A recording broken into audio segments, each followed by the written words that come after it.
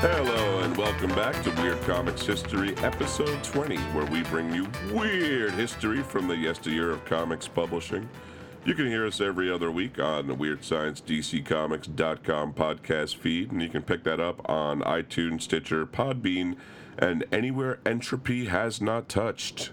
And there's a segue into what we're talking about today. This is a big subject, Chris. It's the Yes, we are talking about the 1994 DC Comics event, Zero Hour. Yeah, this is sort of tied into last week's Cosmic Treadmill, too.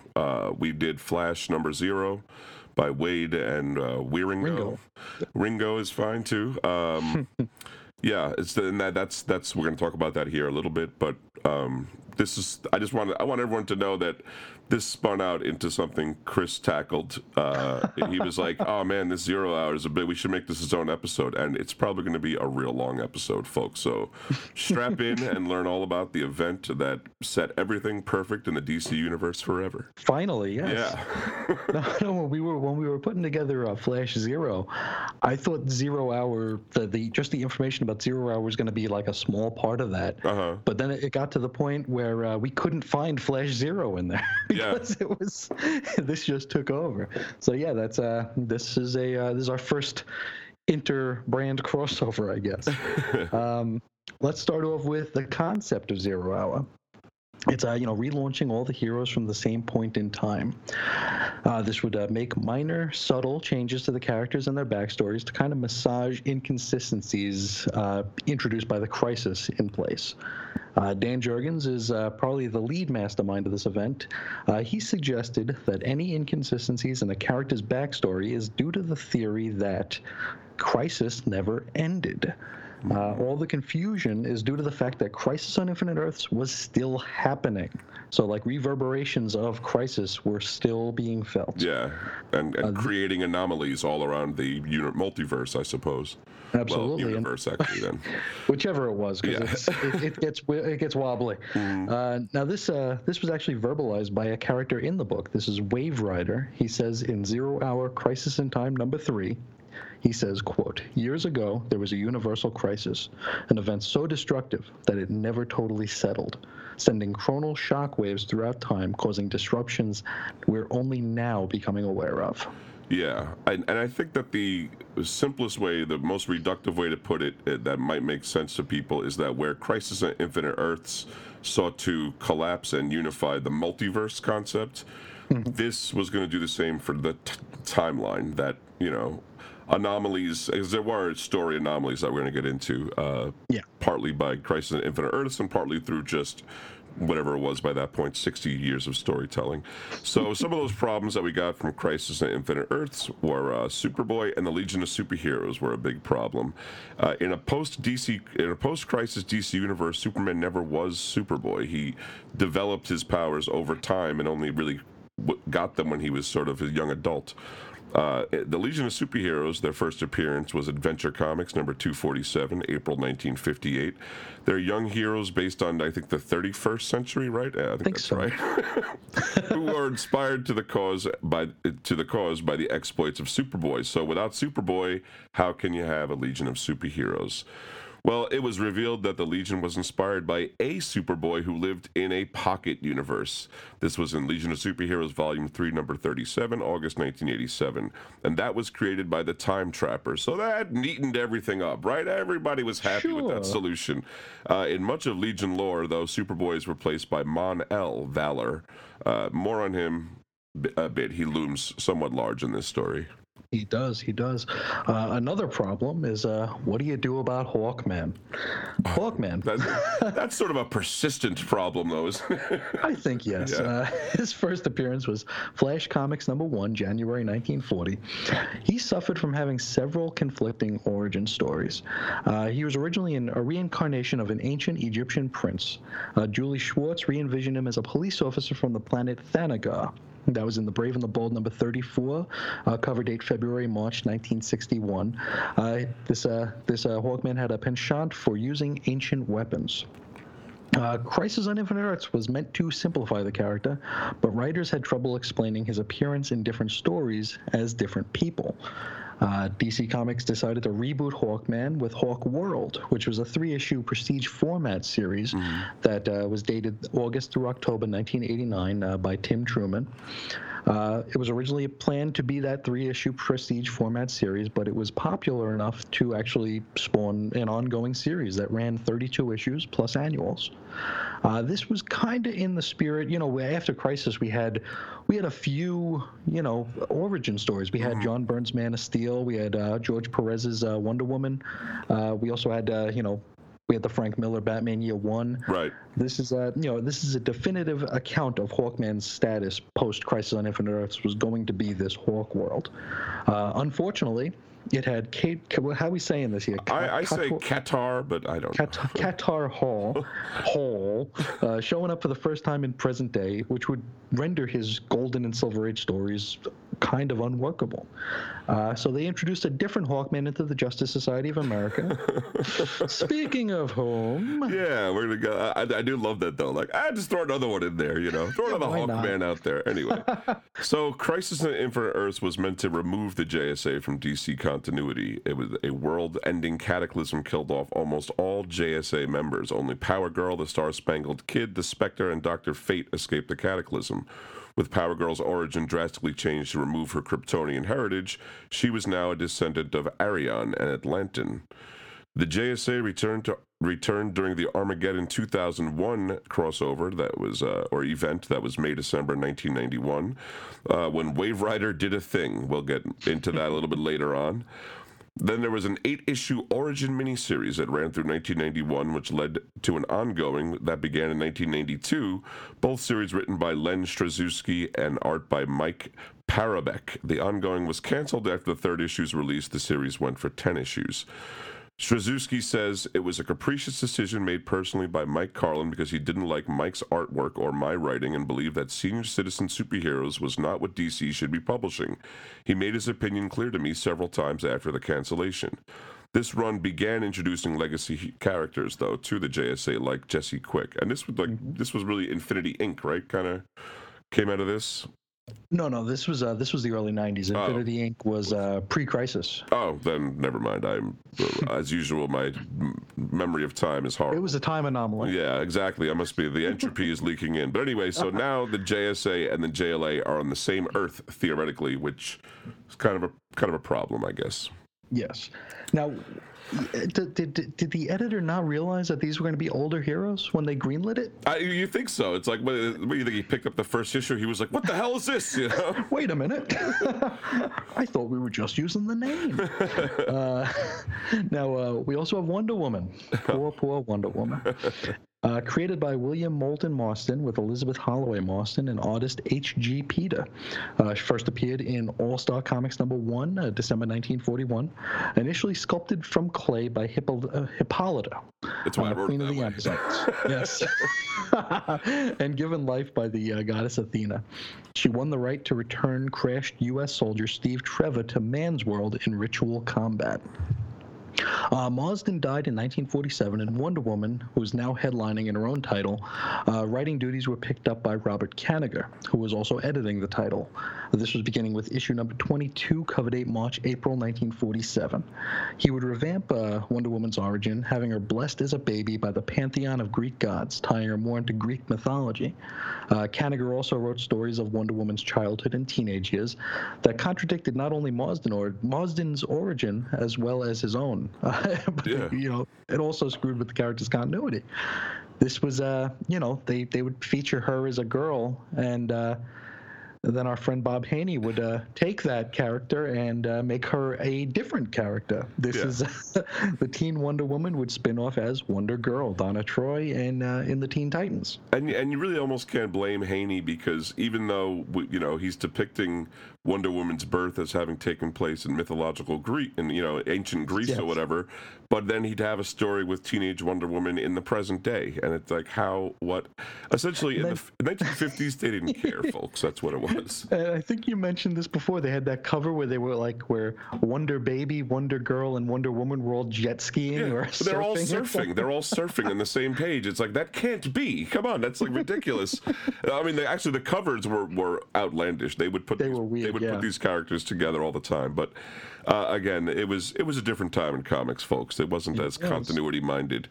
Now, in the late 1960s, with Mike Sekowsky as editor and Denny O'Neil doing some writing, Diana was stripped of her powers and became an international karate master, fashion model, or something like that. She wore a white pantsuit a lot. She was very mod. Very mod. And in fact, she was based after Emma Peel on the TV show The Avengers.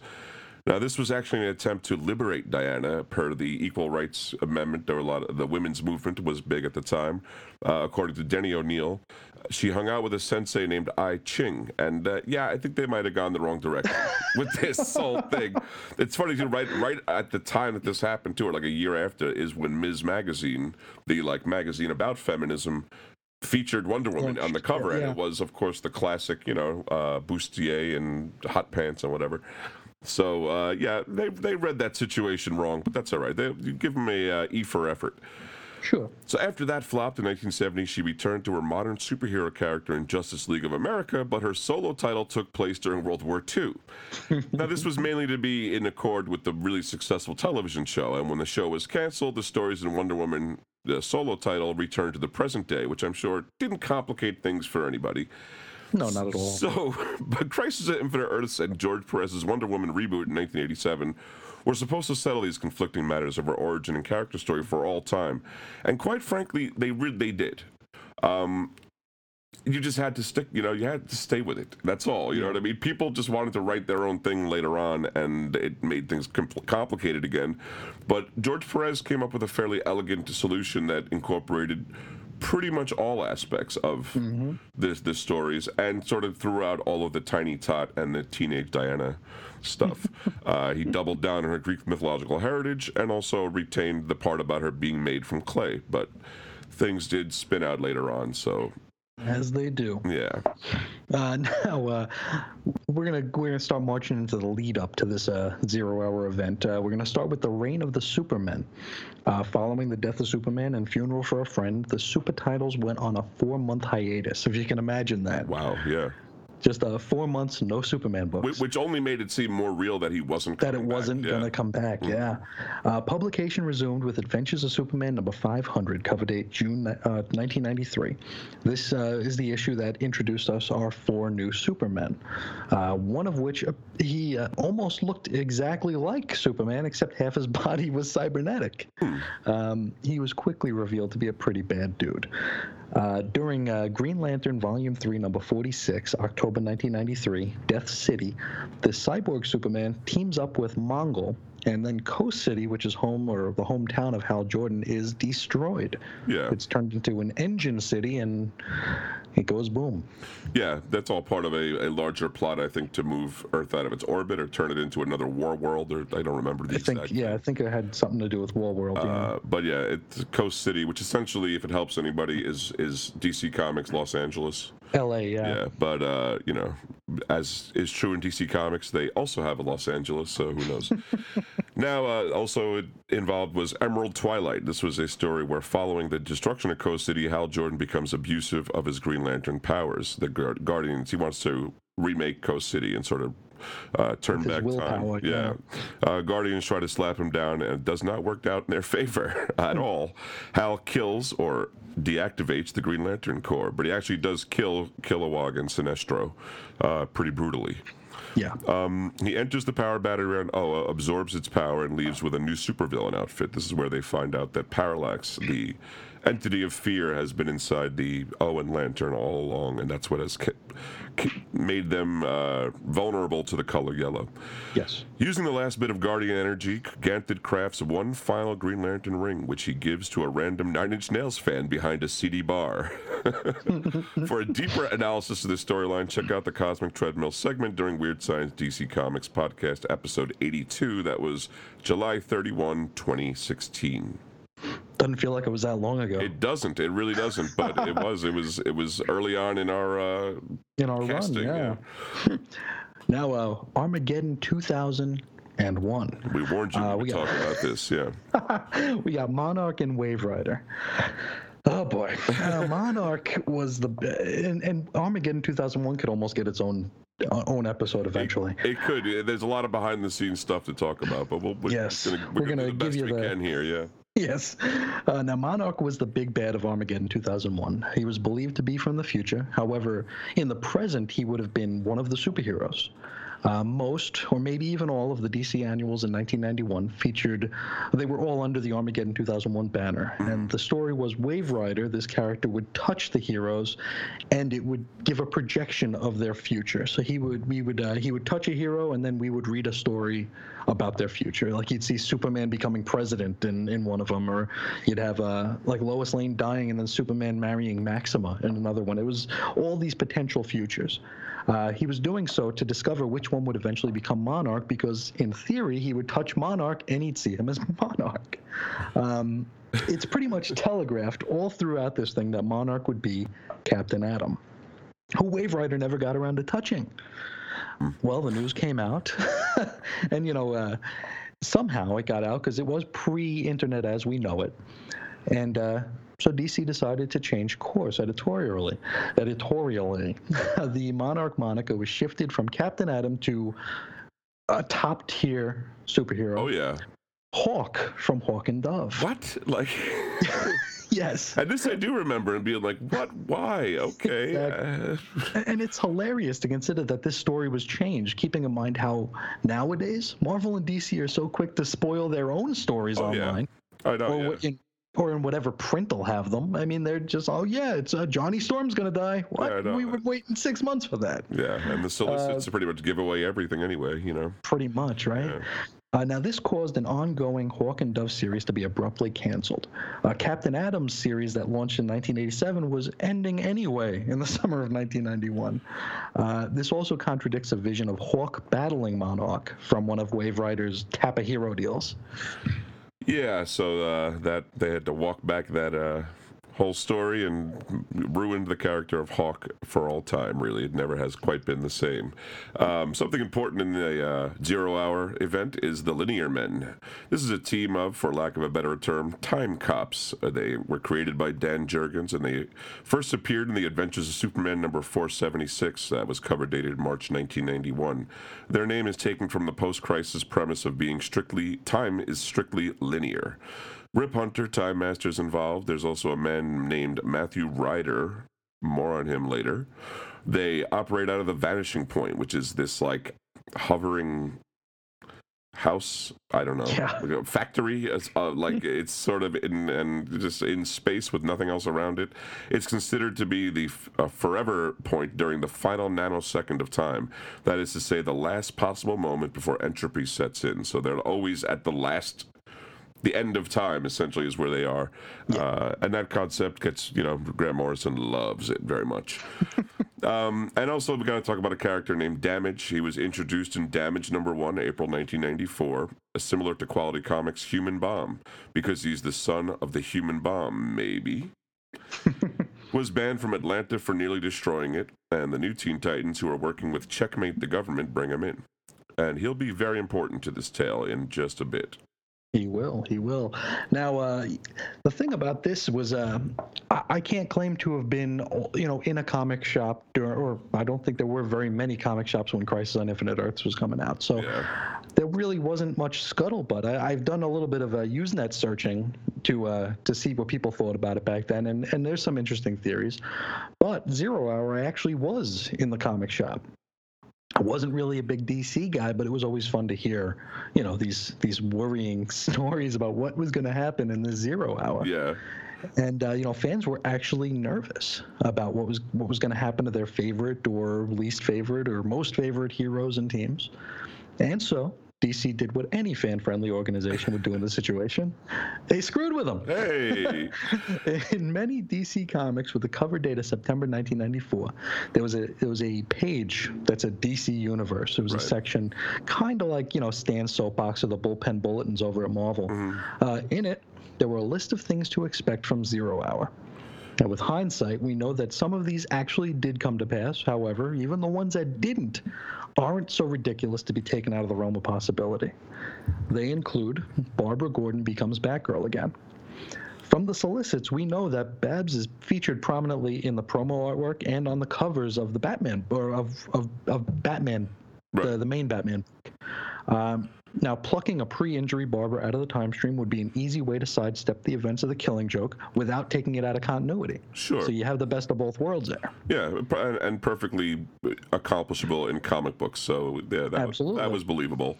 Another teaser was that Spectre is the villain behind the event. He looms large in a lot of these cataclysmic events, so it's definitely not out of the realm of possibility. He seems to always show up when bad mojo's going down. Damage's parents were revealed to be the Human Bomb and Phantom Lady, or maybe Libby Lawrence and Dan the Dynamite, or maybe Hawk and Dove. Some interesting possibilities there. This was a storyline playing out in Damage's own title, as we've already mentioned.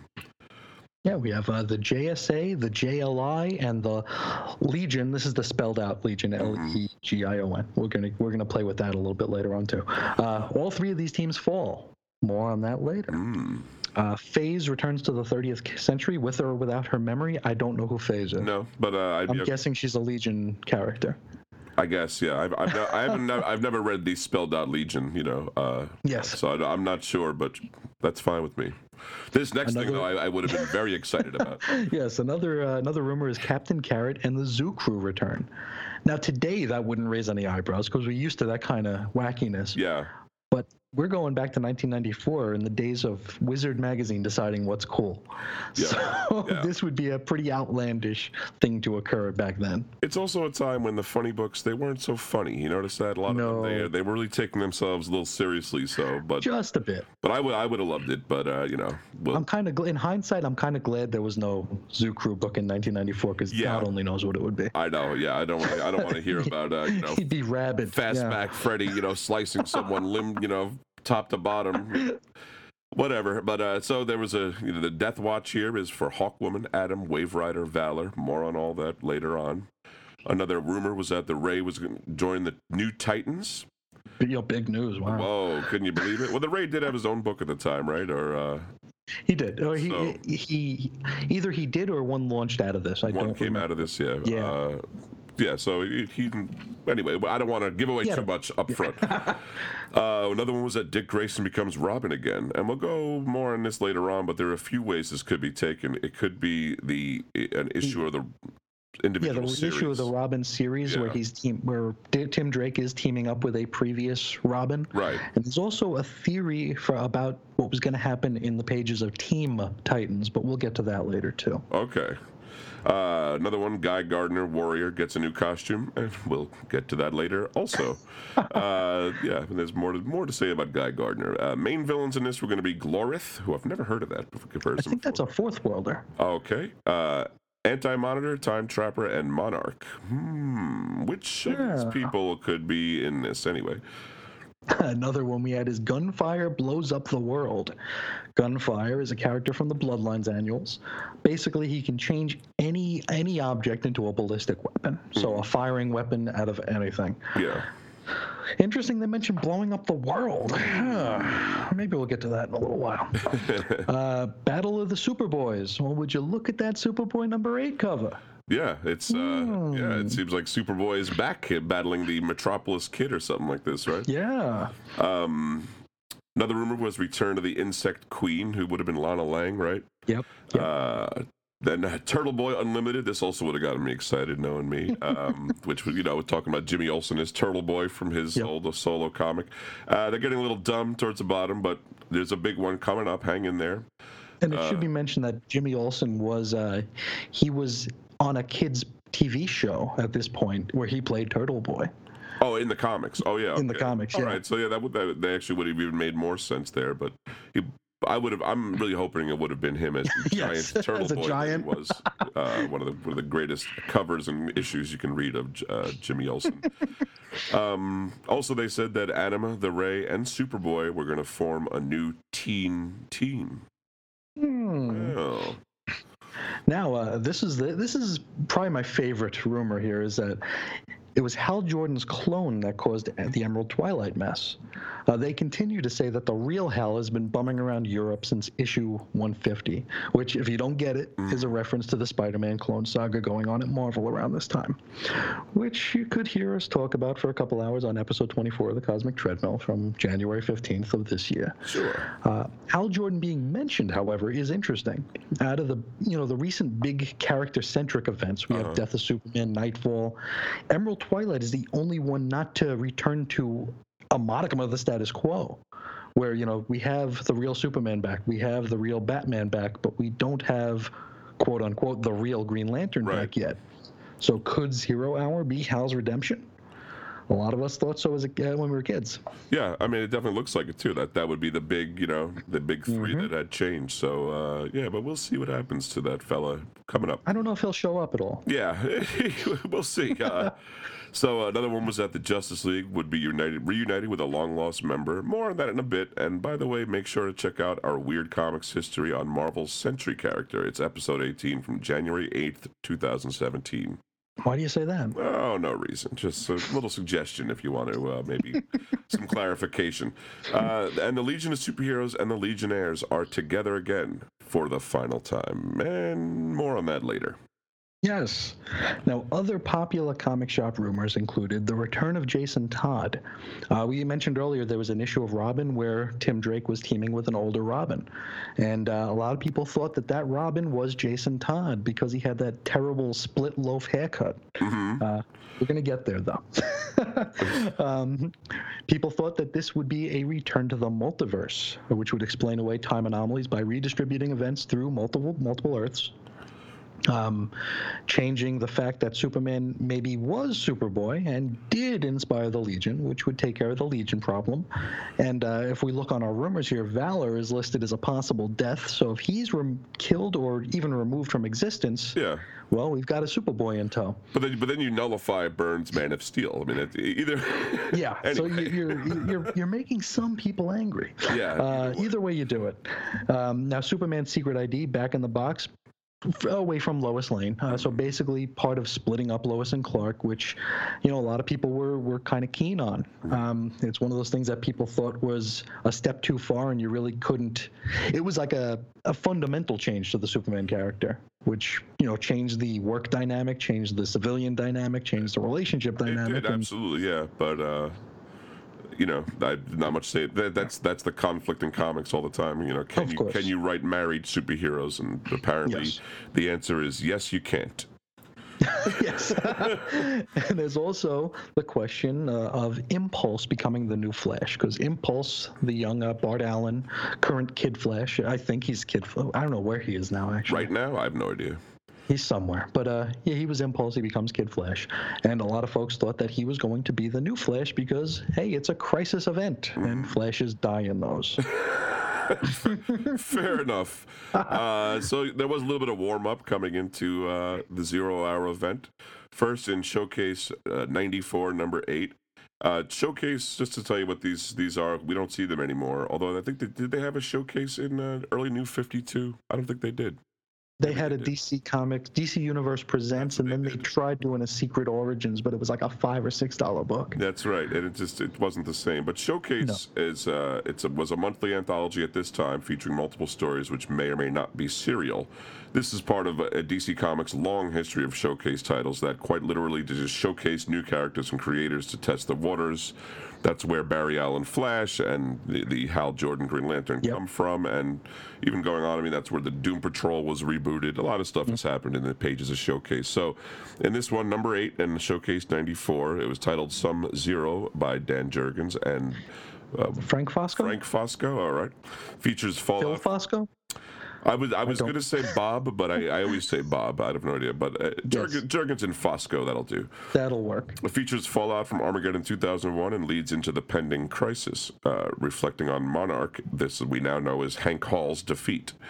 Now in Showcase 94, number 9, this was Some Zero Part 2 by the same fellas. Monarch becomes extant, and it becomes clear that we're on the precipice of a new crisis. Now, the month that Zero Hour was a weekly comic, so it was 5 parts, ran through a single month. All throughout that, we had books playing into it. So we're going to do week 1. And, we're not going to go too deep into these. We're going to go a little bit deeper into the main 0 Hour series, but all the tie-ins, we're just going to try to, we're going to just put a finger in it. Yeah, and tell you what was important about it, really, as much as best we can. Now, these are all cover dated September of 1994, so we're not going to say that 100 times.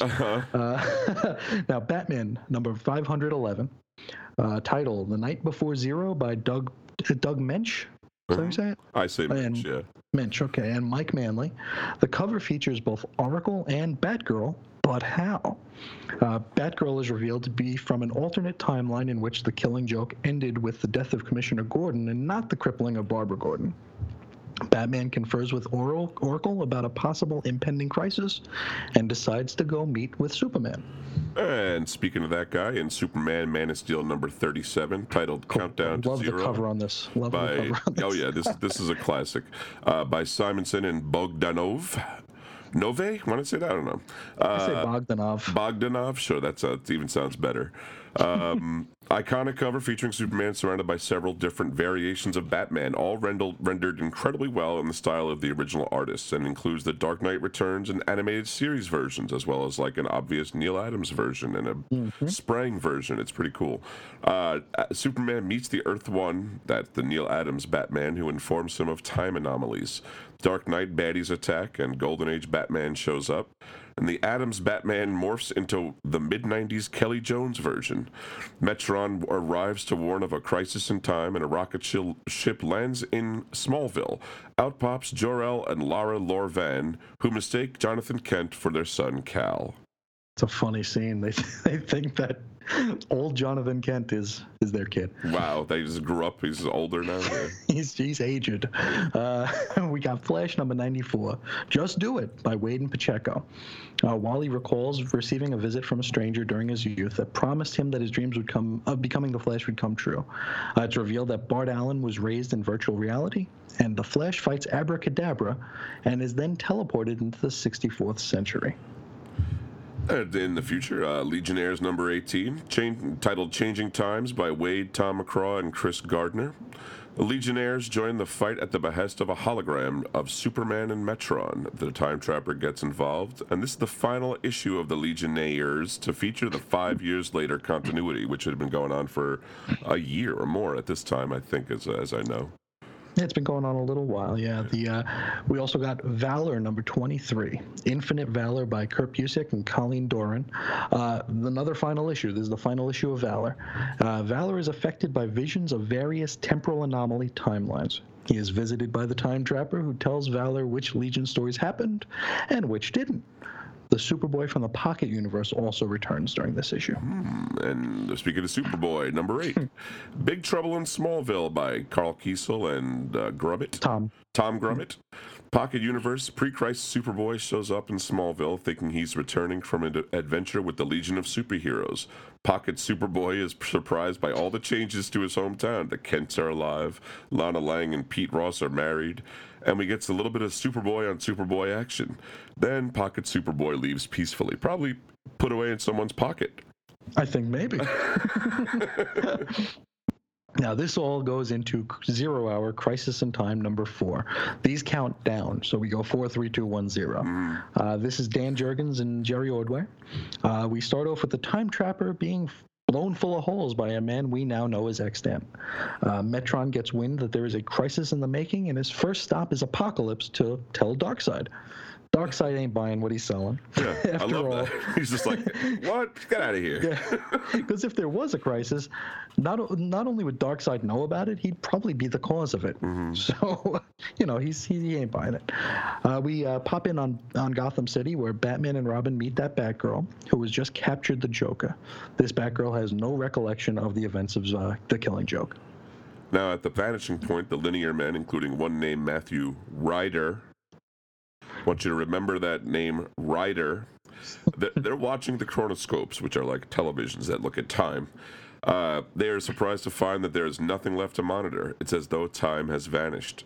Rip Hunter and Wave Rider track Wally West to the 64th century and convince him to try running real fast to close the entropic rift.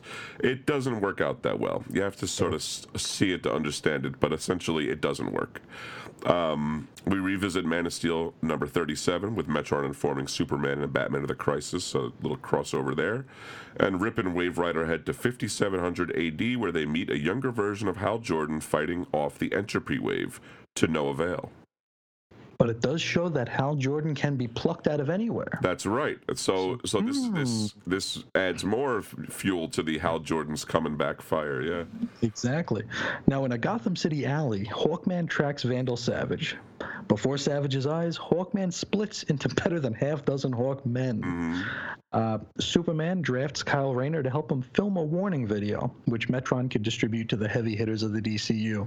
We saw earlier that the holograms of Superman warning people were going out. This is where that happens. This shows the where it was filmed and recorded. It basically turns into a little VCR studio, VHS studio. Exactly. Now, Metron then approaches the Spectre, who has absolutely zero interest in Zero Hour. Yeah, he's such a prick. Anyway, isn't he? Wave Rider returns to the Vanishing Point and pulls all information regarding the crisis event from the Chronospheres, which I am assuming is just a recording of an upcoming episode of Weird Comics History where we break down Crisis at Infinite Earths. I think so. That'll be a big one too, folks. I got news for you. This is kind of the training wheels version of that. Yeah. Back in Gotham, the JSA catch up with Hawkman, now back in one body. Vandal Savage vanishes, and it is explained that the entropy erased the era in which Savage was born, making it as though he never existed at all.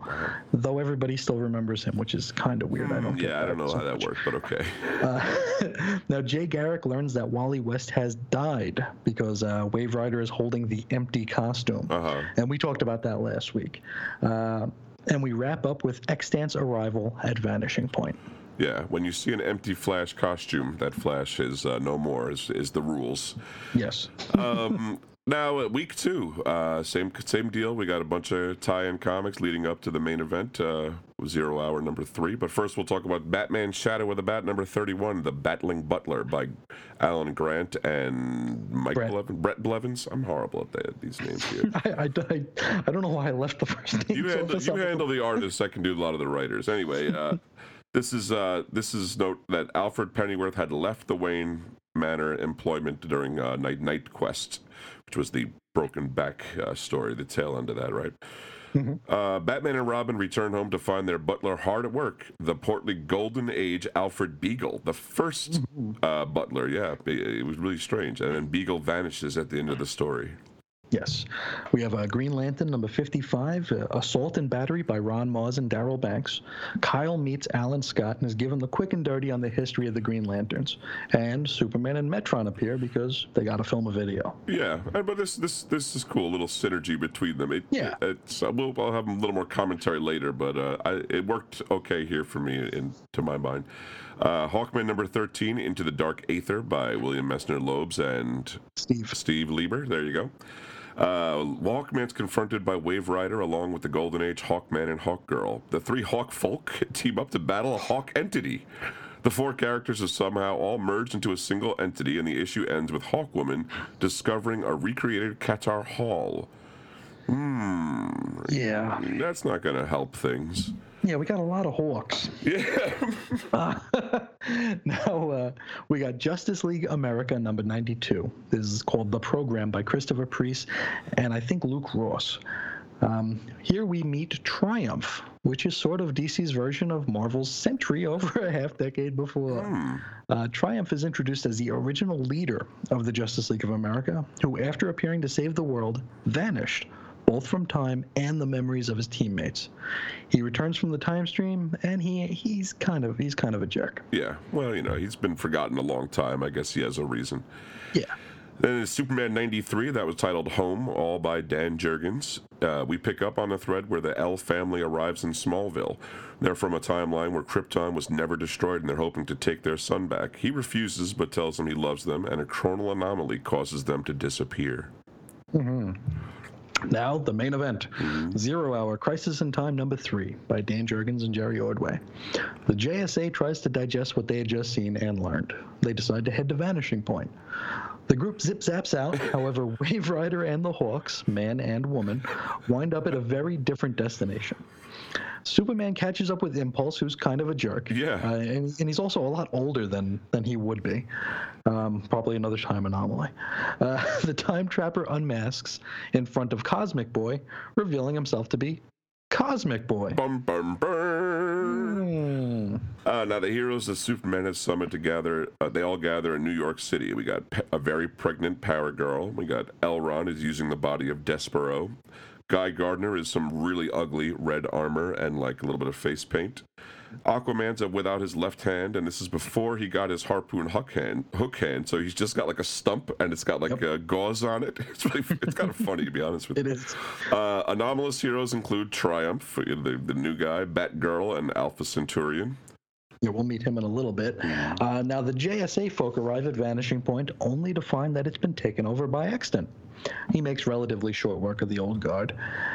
Wave Rider and the Hawks arrive outside of time.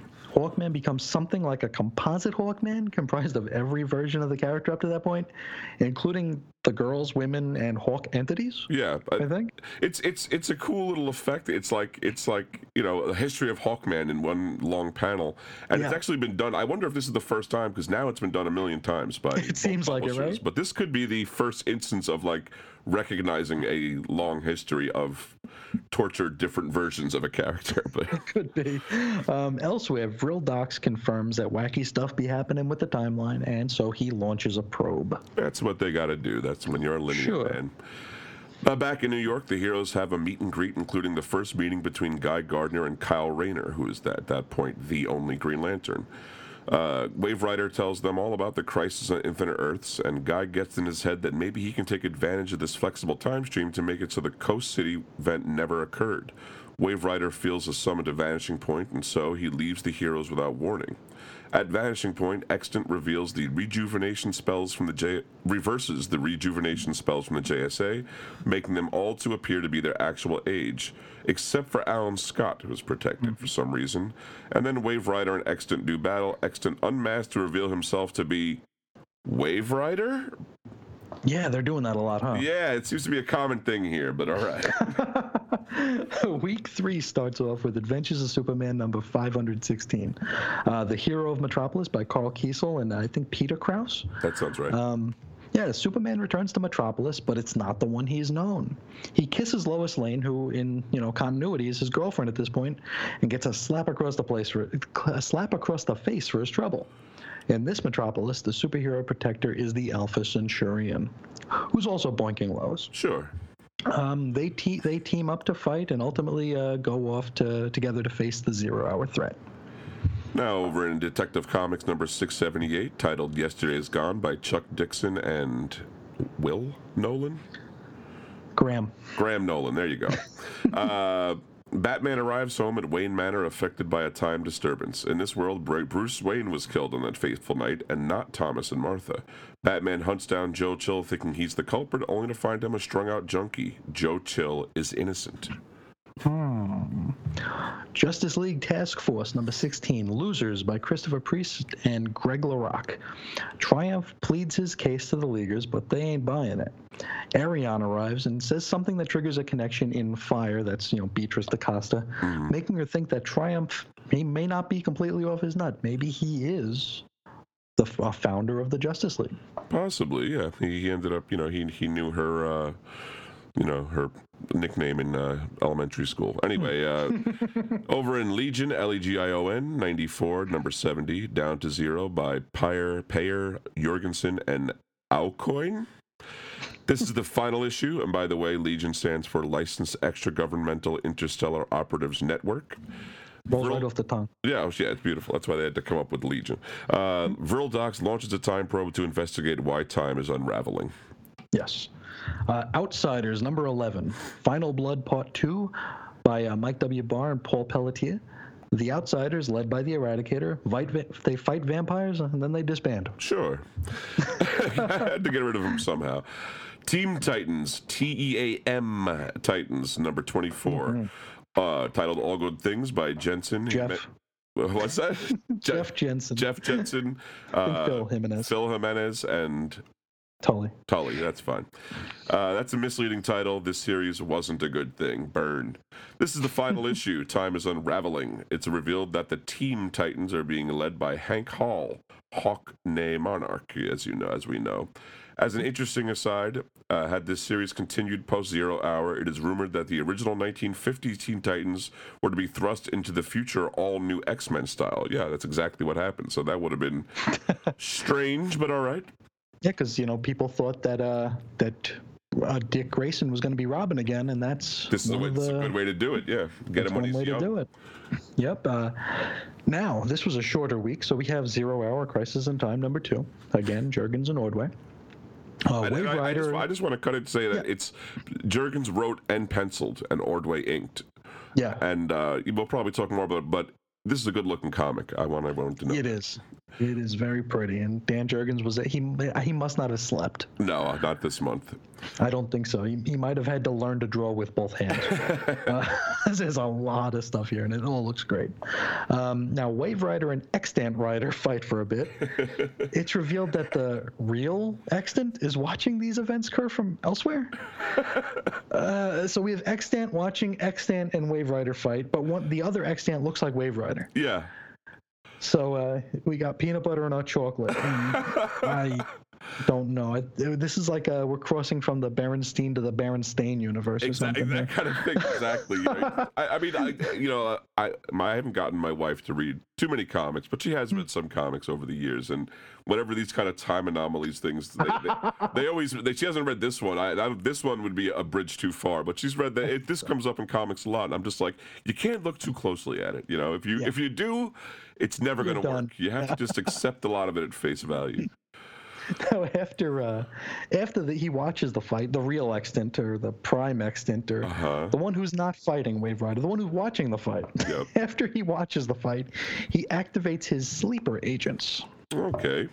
Back in New York, a second future New York appears above the actual and begins to settle on top of the real one. Metron opens up a boom tube, and Captain Atom uses his gravity-ish powers to draw it into the portal. The JSAers arrive and are rushed to the hospital. Alan Scott hands his Green Lantern ring over to Kyle Rayner, retiring the mantle. Jay Garrick tears the lightning bolt off his shirt, also retiring.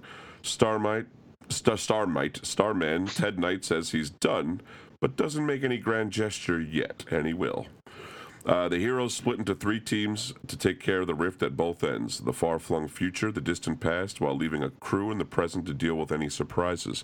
Also here, I think it was, I know Sandman had a heart attack but lived, right? Yeah. And then was it...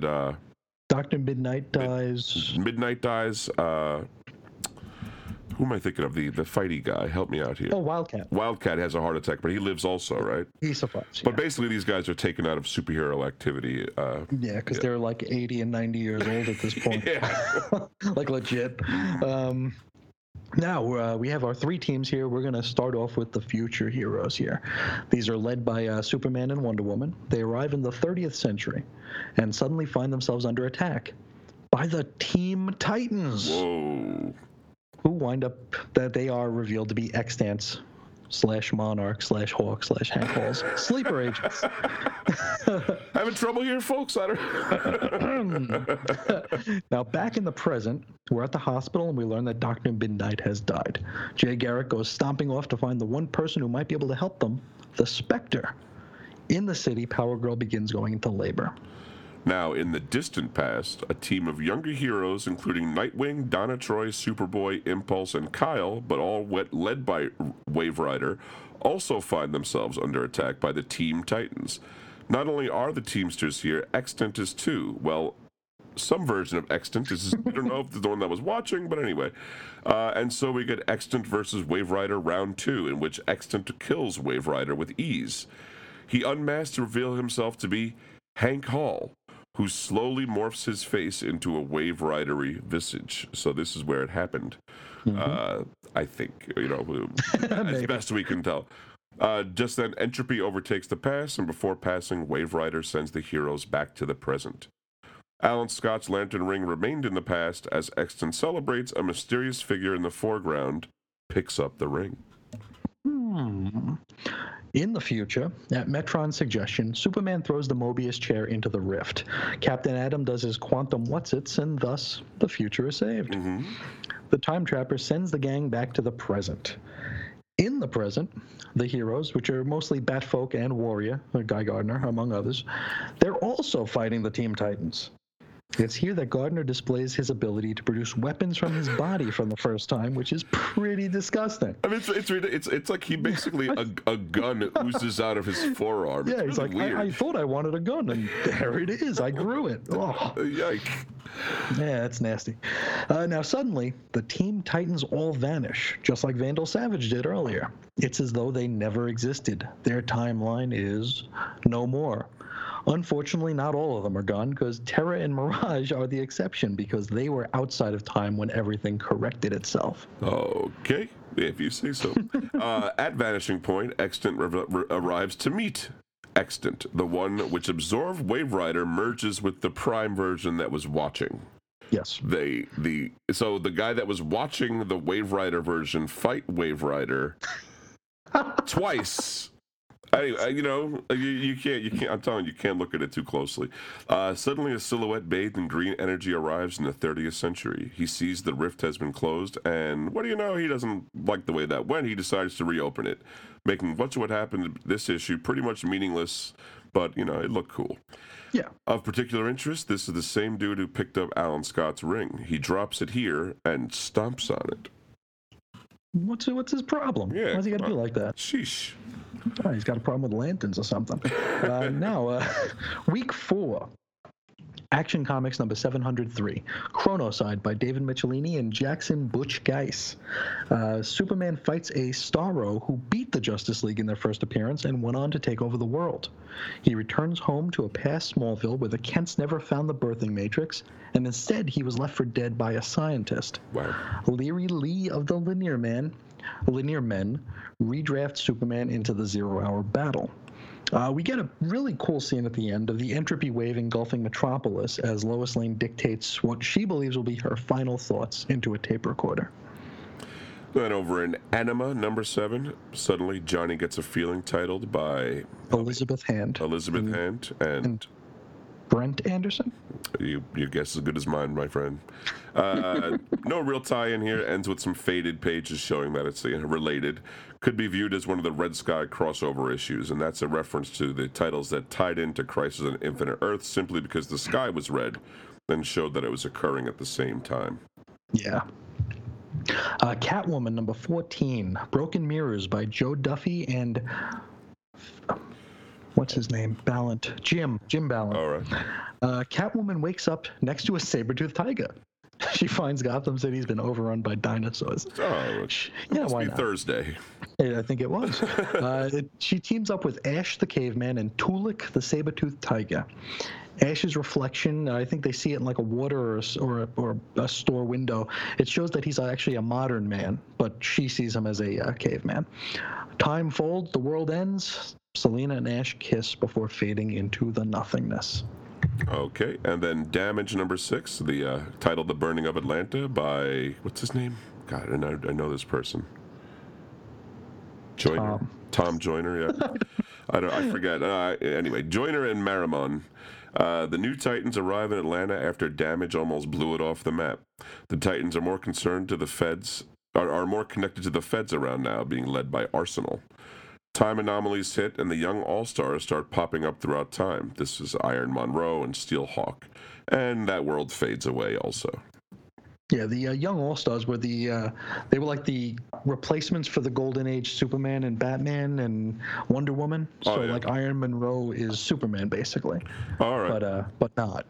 Yeah, like a stand-in, sort of like how Power Girl became a stand-in for Supergirl. Yeah. At some point, but then that got screwed up also.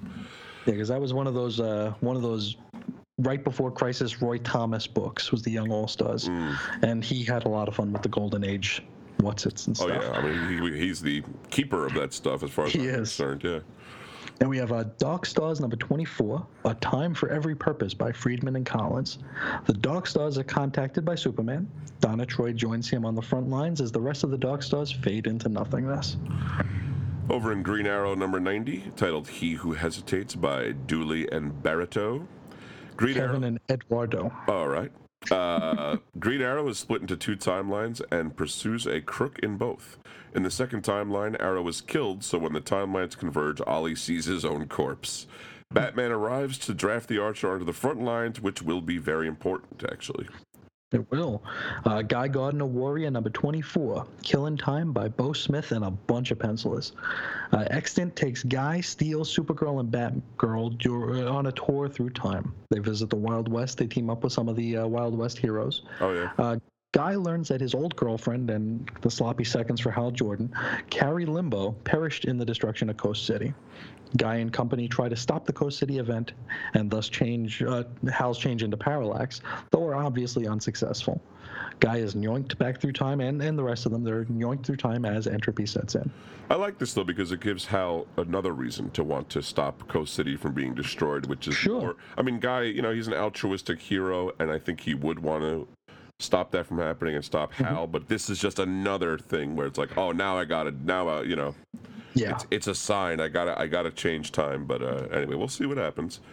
Justice League International number 68. This was titled Triumph by Christopher Priest and what's his name? Help me. We just said it a minute ago. Phil Jimenez. There we go. Final issue. Triumph and the League fight with the Plasma Man. The battle ends peacefully as Triumph realizes he can communicate with the baddies and simply ask them to leave. Sure. Now, Legion of Superheroes number 61. Borrowed Time by Mark Waid, Tom McCraw, and Stuart Eminem. The Time Trapper is revealed to be a grown-up cosmic boy. We knew that. Now, this is the final appearance of the original Legion of Superheroes until the countdown to Final Crisis in 2007 to 2008. Wow. In Robin number 10, this is titled Two Birds, One Stone by Chuck Dixon and Tom Grummett. Thank you. Tim Drake meets a young Dick Grayson as Robin while busting some crooks. The two team up to catch a thief, all while Tim avoids tipping Dick off to what's to come, like that Jason Todd dying and stuff, and other tragedies that happen in Dick Grayson's life. He doesn't bring that up. Yeah, he leaves all that stuff out, which is wise, I suppose. 0 Hour, Crisis in Time number 1. Jurgens Ordway again. We pick up with Guy, Steel, Supergirl, and Batgirl returning from the events of Warrior's own book. Along the way, Steel gets eaten by the entropy. Fissures just start popping up everywhere. Elsewhere, Extant is surprised because he didn't make these fissures happen. A green-themed individual knocks him on his ass. The fissures are his doing, whoever he is. In the future, the Legion vanishes. Also, the Time Trapper gets blasted again, just like we opened in issue 4, but this time the blast is green. In the present, time-displaced heroes Impulse and Booster Gold vanish. Their respective eras gone. Now, at that moment, Jay Garrick is running down Gotham streets, and he's pleased to discover the JSA headquarters still stands. Inside, he has a chat with the Spectre, who by now decides it might just be a good time to get involved. Jay is eaten by the entropy during the meeting. The heroes decide that their salvation may lay at the vanishing point, and so, by the grace of the Mother Box, they head there. Maybe they're going to get that Matthew Ryder guy. Yep, that's exactly what they're doing.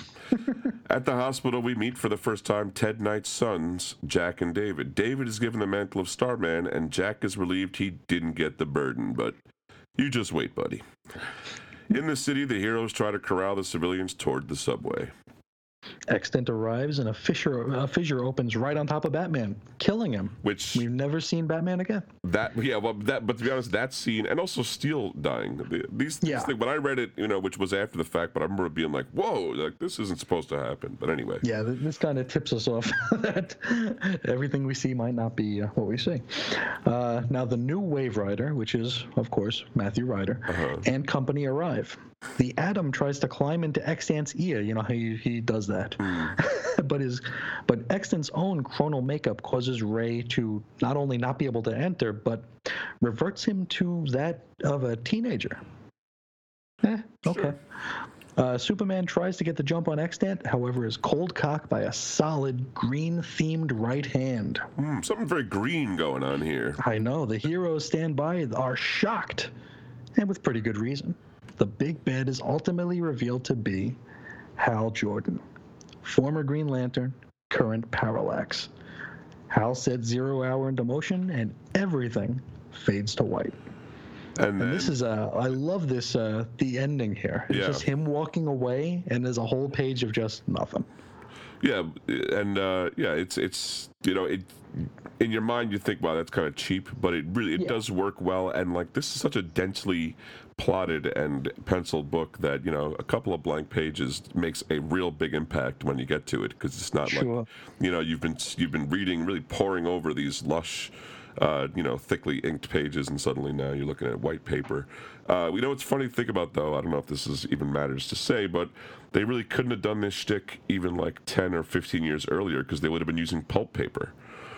Yeah, right. This really only works because it's on that what would have been Baxter paper at the time, right? Or would have been an upgrade of some kind, it would have been higher, acid-free white paper or something. So it's funny. But anyway, we all come to the end of today, 0 Hour Crisis in Time number 0, still by Dan Jurgens and Ordway. Issue opens in the endless white of entropy. Hal Jordan's in a monologue mode discussing his trajectory from errand boy to God, and this is a real cool scene. It is chatty, but it's cool to see him not acting like a slavering murderer for a minute. Yes. He plans to restart the universe, and perhaps a multiverse. Batgirl and Alpha Centaurian are down with that plan, but Guy Gardner isn't. Poor Triumph is confused.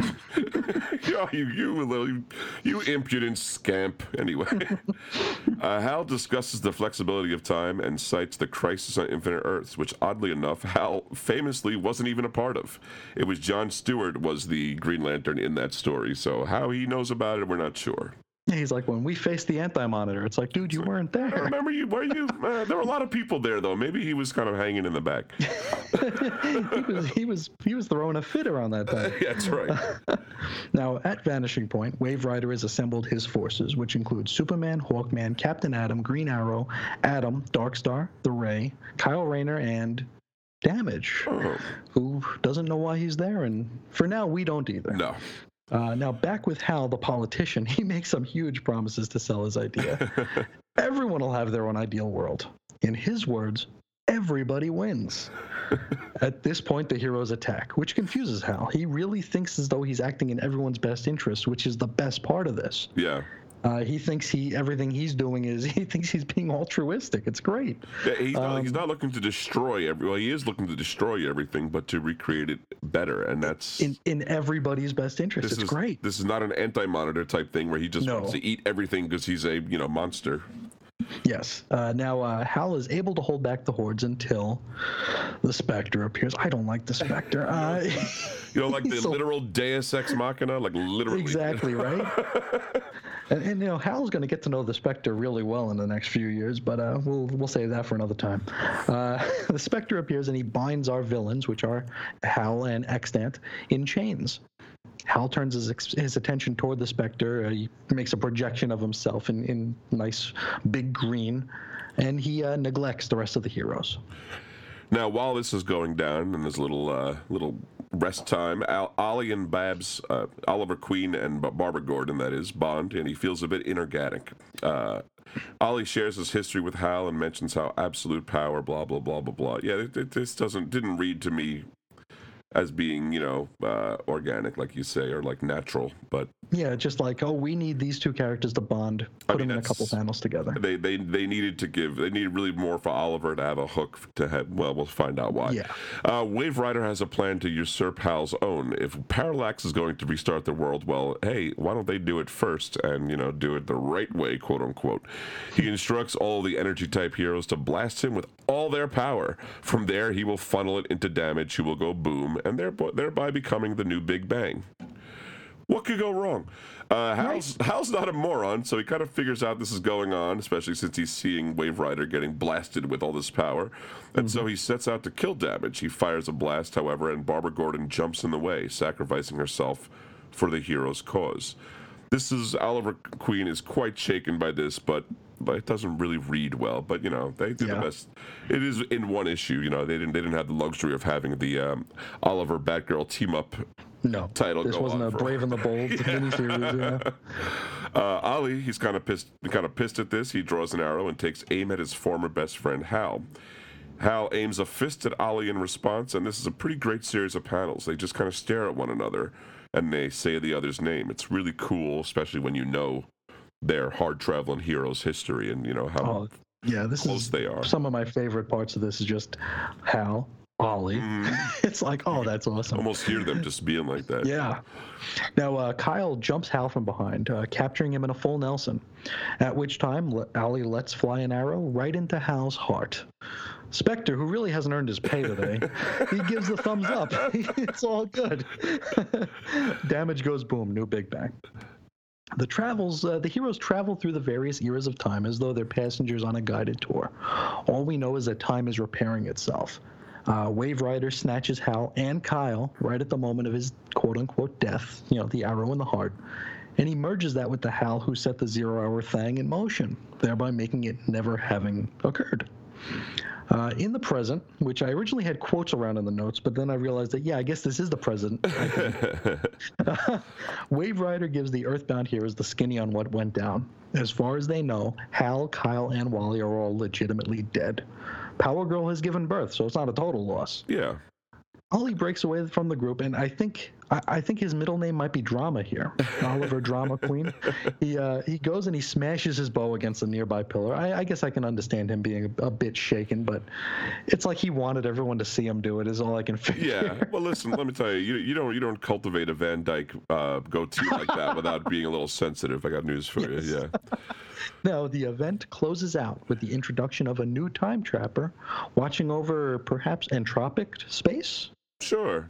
We're not quite sure what happens there, and not everything that happened at the end that Chris just mentioned becomes hyper relevant later. But it's a pretty good series. We try to do the best justice we can here. It's really a tough one to detail because it keeps hopping in and out of time. But I recommend it. It really is well done, really well drawn, and again, despite our fumbling, I think it's pretty tightly plotted. It is, and it's almost the exact opposite of what you'd expect from a mid-'90s comic in that the characterization is deep. Yeah. This is a time where... And you could see people's feet. This is also true.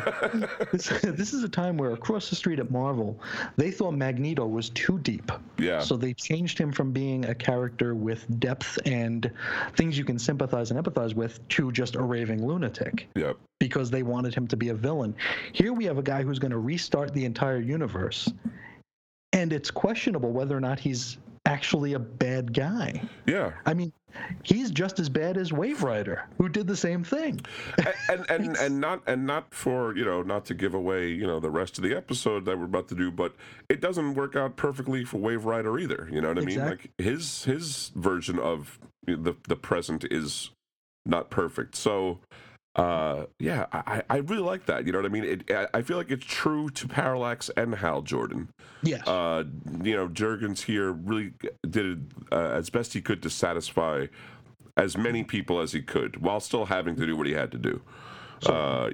And it was a pretty good effort. And a lot of the Wave Rider fights himself, Cosmic Boy fighting himself, and oh, now you're the future me. I mean, a lot of the same shtick gets rerun over and over again, but it still works. You know what I mean? It's all right for a comic book story. Sure.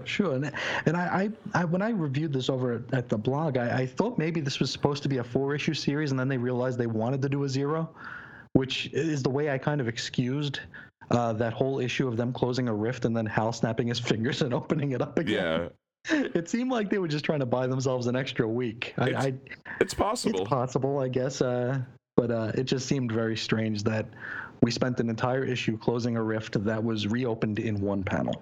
It is weird, although I guess it just shows that someone is entering the playing field that has god level powers. Has now, huge powers. Yeah. And I would find it, considering that, like we mentioned, Dan Jurgens had to write and draw these 5, plus he did Superman draw too. that Superman, as we just went through. So he had to do 6 comics 6 months. I don't think he would have wanted to add one in there. But I don't think he was like, I can do 6. And they were they were probably in the office. They were like, you can't do 6 in a month, Dan. He was like, well, you just watch me.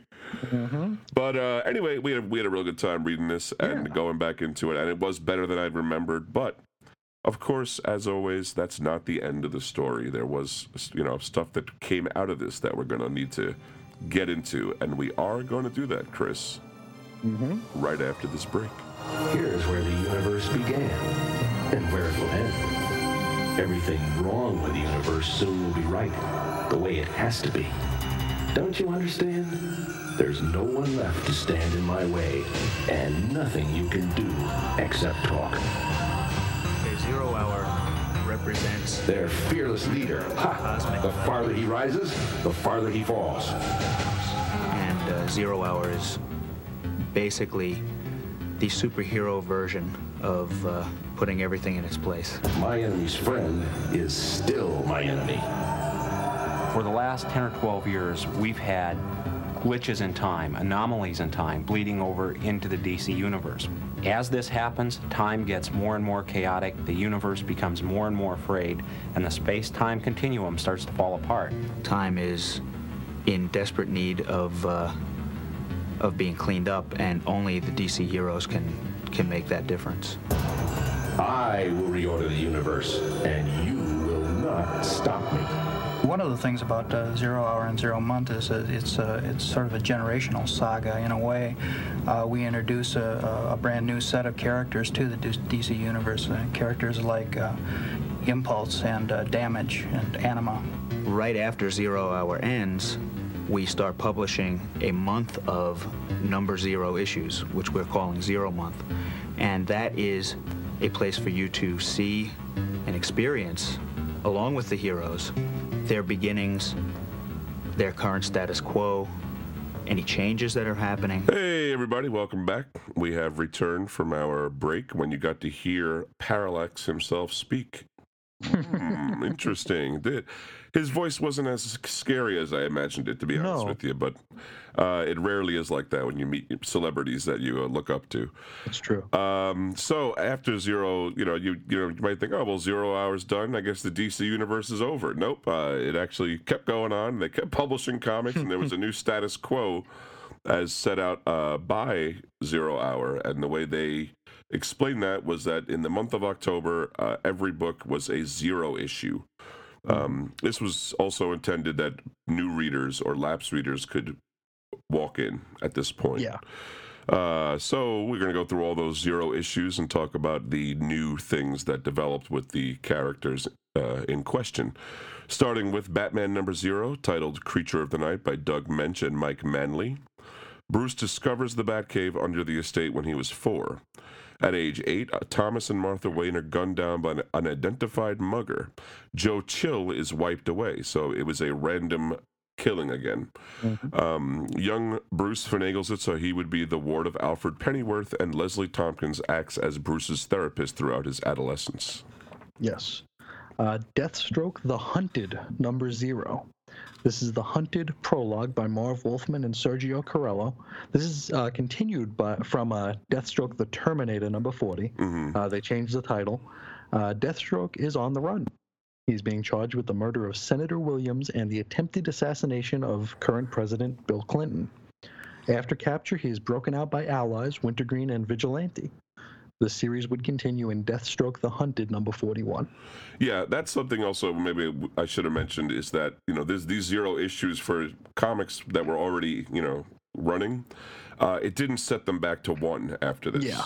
It was a 0 issue, and then they went back to their original numbering, which is a little maybe nicer to those who had been reading it all along, so that was nice of them to do. Yeah, the only reason I bring mention to it here is because it actually changed the title. This time it did change the name, but for example, the one we're going to talk about, Flash number 0, the next issue, I don't remember what it was, but it wasn't like 1, it was 94 or something like that. There you go. So yeah, it was this was just sort of a little lull in the publishing program to allow people to find out what had changed.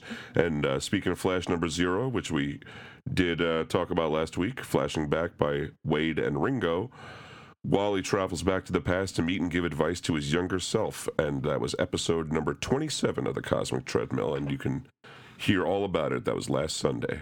Legion of Superheroes number 0, Time and Chance by Mark Waid, Tom McCraw, and Stuart Immonen. This introduces a new Legion consisting of Cosmic Boy with his new identity of Rock Kryn, Garth Rands, and Imra Ardeen, Saturn Girl. They work for the Science Police, solving crimes with science, and those committed using science. Yeah, that's very science-oriented. And listen to you talk, already knowing Saturn Girl's name. You claim not to be a big Legion of Superheroes fan. Goodness, it's in your DNA. It is now. Then we got Primal Force number 0, titled The Call by Stephen T. Siegel and Ken Hooper.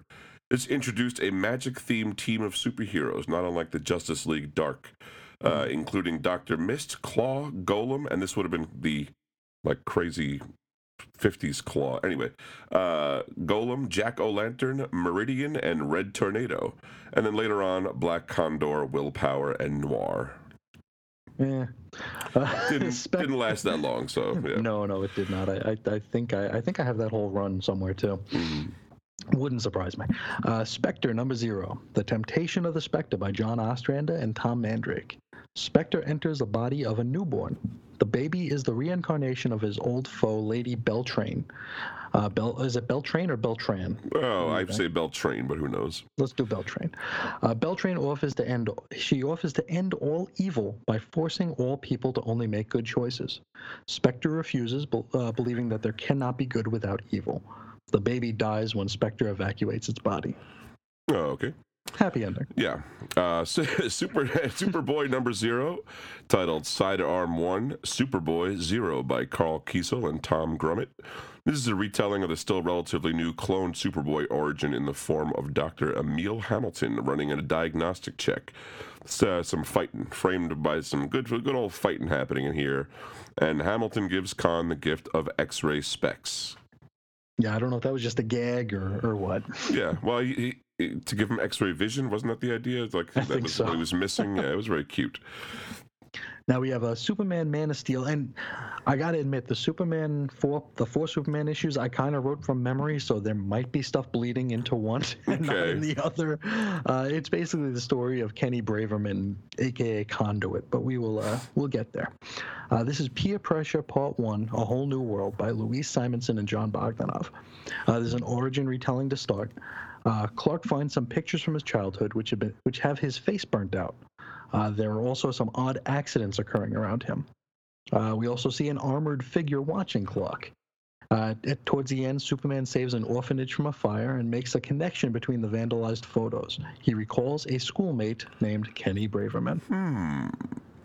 Then in Wonder Woman number 0, titled The Contest Part 2, The Blind Eyes of Time by William Mesner-Loebs and Mike Deodato. This is pretty much just the next issue of Wonder Woman. It just so happened to come out during 0 month, and so it got a number 0. Yeah, there's not a whole lot about redoing it. It's a part 2. But yeah, exactly. It's like the only one. But it's still. I love the fact it's still numbered 0. But I mean, as we said before, Wonder Woman had been rebooted not too long before this. What was it? 89, I want to say.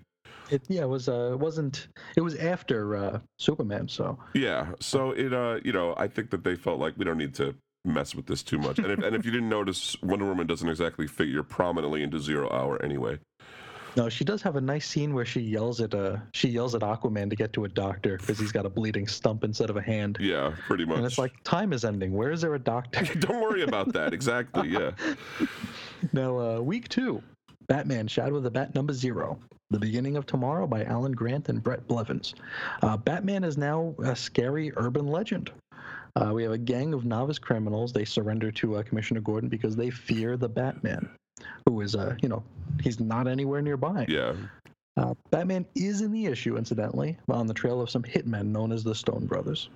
This issue is similar to that old one, the story where Bruce Wayne takes the kids camping and they all have their own vision of Batman, you know what I mean? Except this is sort of the criminals have their own horrible, evil, you know what I mean, destructive vision. Anyway, it's pretty good. It's a pretty good book. Yeah. Demon number 0. This is titled 0 Hour by Garth Ennis and John McCrae. This is the first issue, right? This is where it started? No, because Demon was part of Bloodlines. Right. Yeah. I am wrong. That's right. They just slipped it in. Anyway, Merlin's elixir takes effect, and the horrific truth about Jason Blood's past comes flooding back. From 560 AD to World War I, Blood learns that for the majority of history, his relationship with Etrigan has been mutually beneficial. So he's not a victim, as he long thought. Any previous origins should be considered false memories manipulated by the demon. Easy enough, right? Yeah, really. No problem. We got a Green Lantern number 0, Second Chances by Ron Mars and Darryl Banks. Pretty much as close as we're going to get to a 0 Hour Crisis in Time Part 6. Yeah. We got or Kyle Part -1. Part -1, yes. Excuse me, yes. Now we got Kyle and Parallax fighting on the deserted Oa. When Hal sees Kilowog's skull, he realizes just how far gone he is. Kyle offers Hal his ring back, but then seeing, that he's kind of still crazy, he gets it back and blows Oa to smithereens, so Hal can no longer draw power from it. Now he officially, since Hal's gone, we have Alan is gone, so Kyle is the one and only Green Lantern. And it'll always be that way. It'll always be. They will never return the other ones or add a whole bunch of more. Probably not. Now we go over to Hawkman number 0, Eyes of the Hawk prologue, old scores by William Mesner-Loebs and Steve Lieber. Hawkman tries to understand what has just occurred regarding the melding of all the various Hawk folk into one giant Hawkman, basically a Hawk god, they're calling it. Very weird. He's attacked by a character named Bad Blood, who he kills. Yes. Justice League America number 0, Home Again by Gerard Jones and Chuck Wojciechowicz. I like that. Wojciechowicz. Chuck W. Now, after the Justice League's disbanding, Wonder Woman tries to get the band back together. Many respond to her call. Members Crimson Fox, Fire, Flash, Hawkman, Metamorpho, Blue Beetle, Nuclon, and Obsidian. The worst Justice League ever. Probably, yeah. There were a few right now, though, they're vying for that spot. We'll talk about them in a minute. No, except, and it gets even worse because this Blue Beetle is a robot. Yeah, who knows what the hell. New Titans number 0, The Changing Order by Marv Wolfman and Stephen Jones. Arsenal sets up the new team, which includes Changeling, Damage, Impulse, Mirage, and Terra. And they're still backed by the U.S. government, but now they're being organized under Sarge Steel. Not a great one, huh? Yeah. Starman number 0, Sins of the Father Part 1, Falling Star Rising Sun by James Robinson and Tony Harris. The new Starman, the newly minted Starman David Knight, is killed in battle with the Mist. Jack Knight is forced to take the mantle, whether he wants to or not. Whoa, after saying in the hospital how glad he was not to. And this was the start of the series. This one I know. Yes. Yes. This is the start of that 80-plus issue series, which is probably DC's high point for the late 90s. I would say so, too. It is highly recommended, but anyway, that's for another day. Superman number 0, titled Peer Pressure Part 2, Awards by Dan Jurgens. Lois and Clark shack up in this one, and during moving day, Clark reminisces a bit more on that old schoolmate Kenny Braverman. The guy just can't stop thinking about him. This kid would have been the best at everything if he didn't share the school with a certain Kryptonian. Braverman, it would appear, is still pretty sore about that and has decided to become the supervillain Conduit. His target? Clark Kent. That's what you do when you're bullied in school or when you come up just short.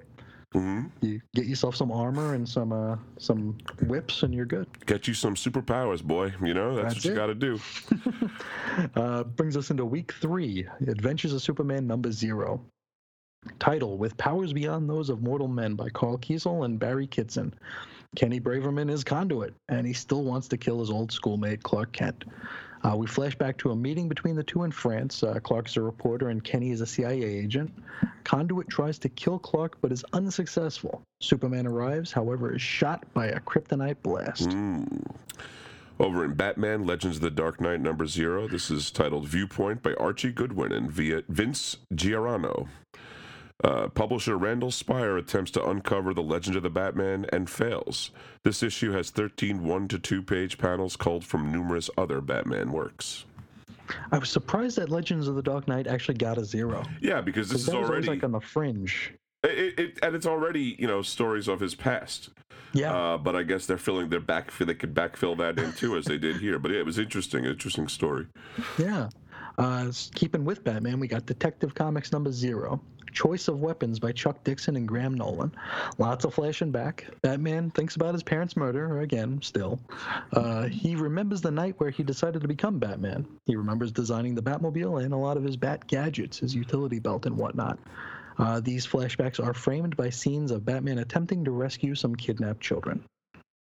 In Fate number 0, titled Twisted Fate by John Francis Moore and Anthony Williams, art thief Jared Stevens replaces Nelson Kent as Dr. Fate, and Nelsa and Inza Kent die here, incidentally. Why not? Gunfire number 0, Forward Thrust by Len Wein and Ed Benes. Gunfire discovers some dark secrets about his father. His father ran Van Horn Industries, which he used for his own nefarious means. Basically, he was looking for immortality. I don't know if I haven't read this issue, but I think it'd be funny if Gunfire at one point says, "Wasn't I supposed to blow up the world?" I know, right? Right. I could have sworn I was supposed to. Well. Damage got my push.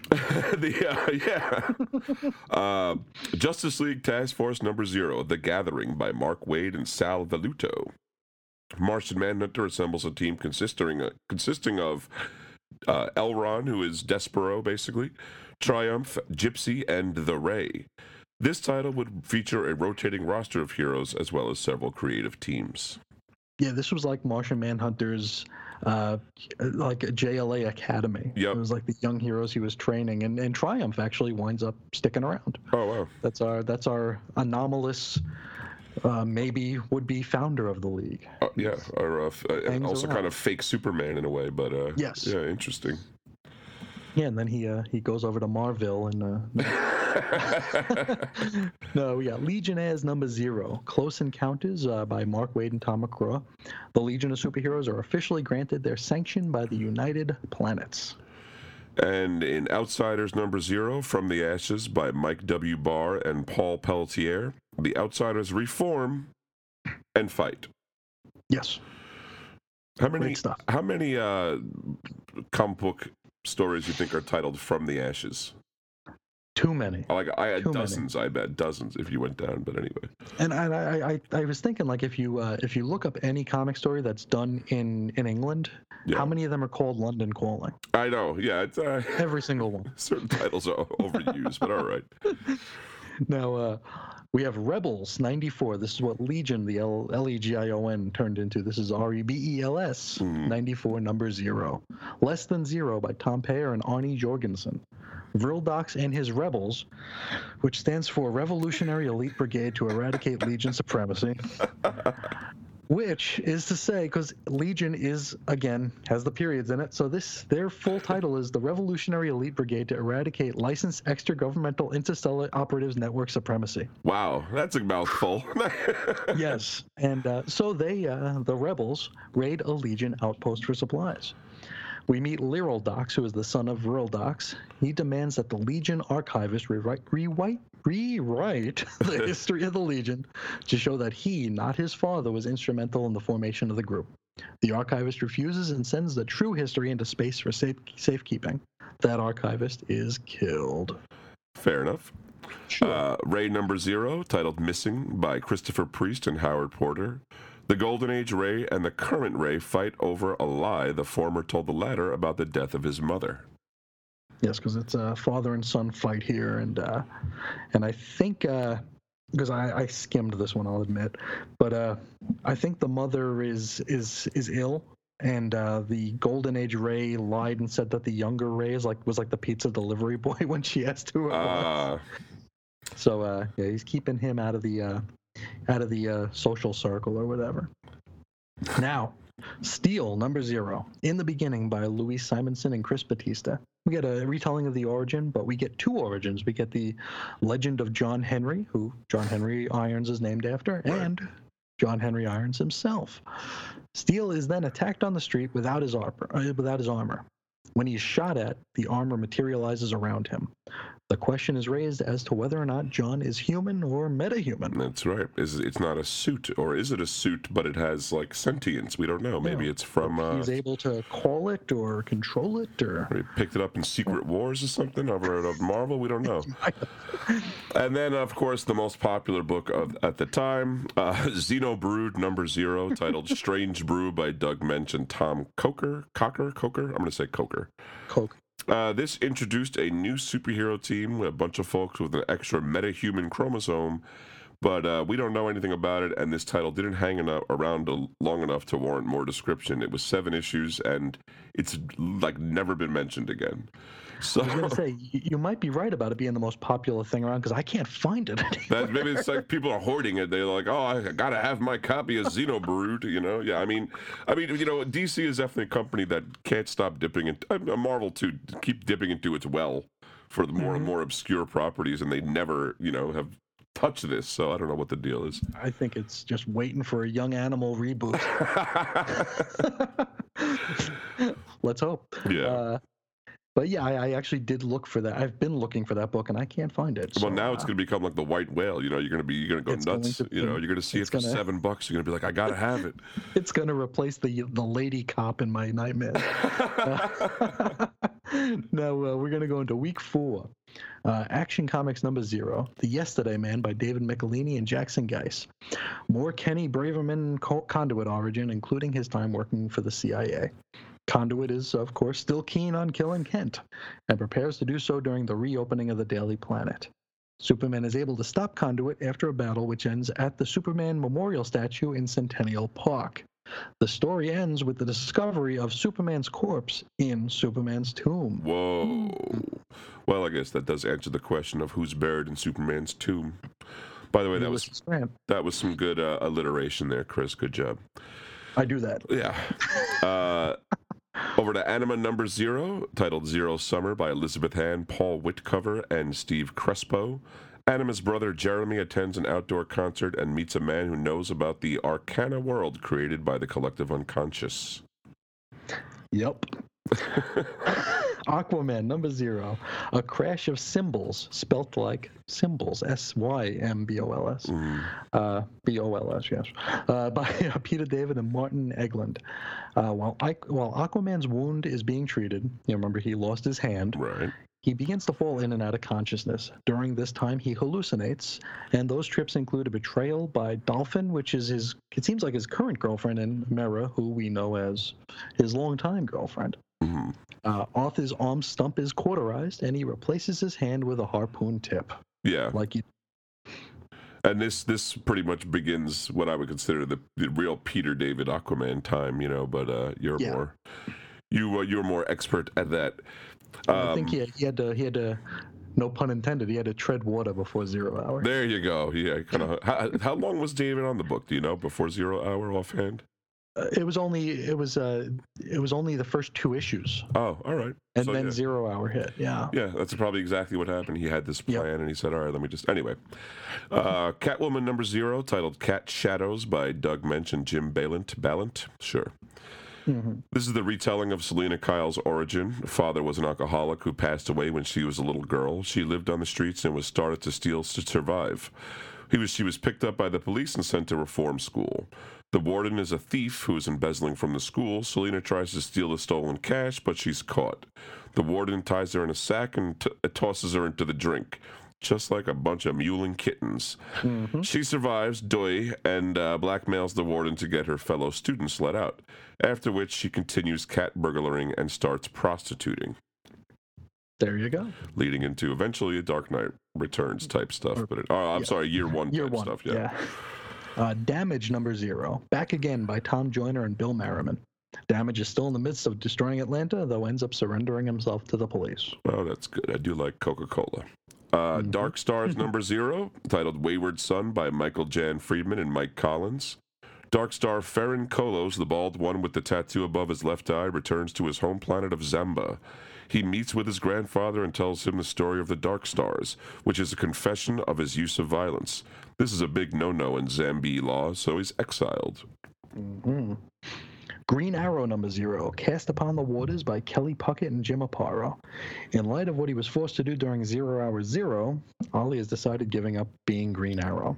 He heads off to the monastery where he meets a monk named Connor Hawke, who claims to be Green Arrow's #1 fan. Ollie teaches Connor archery while Connor returns the favor training Ollie in the martial arts. After a time, Oliver leaves the monastery. Connor decides to join him. Yeah. And for those who don't know, Connor is Ollie's son. That's right. And he would be the... Well, he was the Red Arrow at first or something like this? No, he was... I don't think he was anything before. Oh, really? He just went from Connor to Green Arrow for a while? All right. And Guy Gardner, Warrior number 0, titled Once Upon a Time by Bo Smith and Mitch Bird. Guy gets a hot tip on his heritage from a cyber reality inducer. The Vuldarians are an ancient alien race of warriors who fight evil. They have the ability to morph their bodies into weapons and armor. The Vuldarians ultimately fell in battle with a race called the Tormoks. The remaining Vuldies dispersed to various planets to inject unwitting life forms with crazy DNA, and Guy was the lucky recipient here on Earth. Mm-hmm. Lobo number 0, Reservoir Mooks by Alan Grant and Val Simix. Lobo, he's still the main man, no matter what era. Maybe not the New 52, but he definitely was the main man here. Yes, this fleshes out Lobo's interstellar world here with with some new characters and locations, and Lobo would also join the Rebels. Oh yeah. All right, that makes sense. I'm not going to read the whole name again. Did they kill his solo after that? I don't know. I bet they did. He never had a really long running. I mean, he's not that kind of character to have a long running solo, really. But it'd be interesting. We'll look into it. I always remember him as having a bunch of miniseries. Yeah, he had a lot of those. I don't know if he ever had.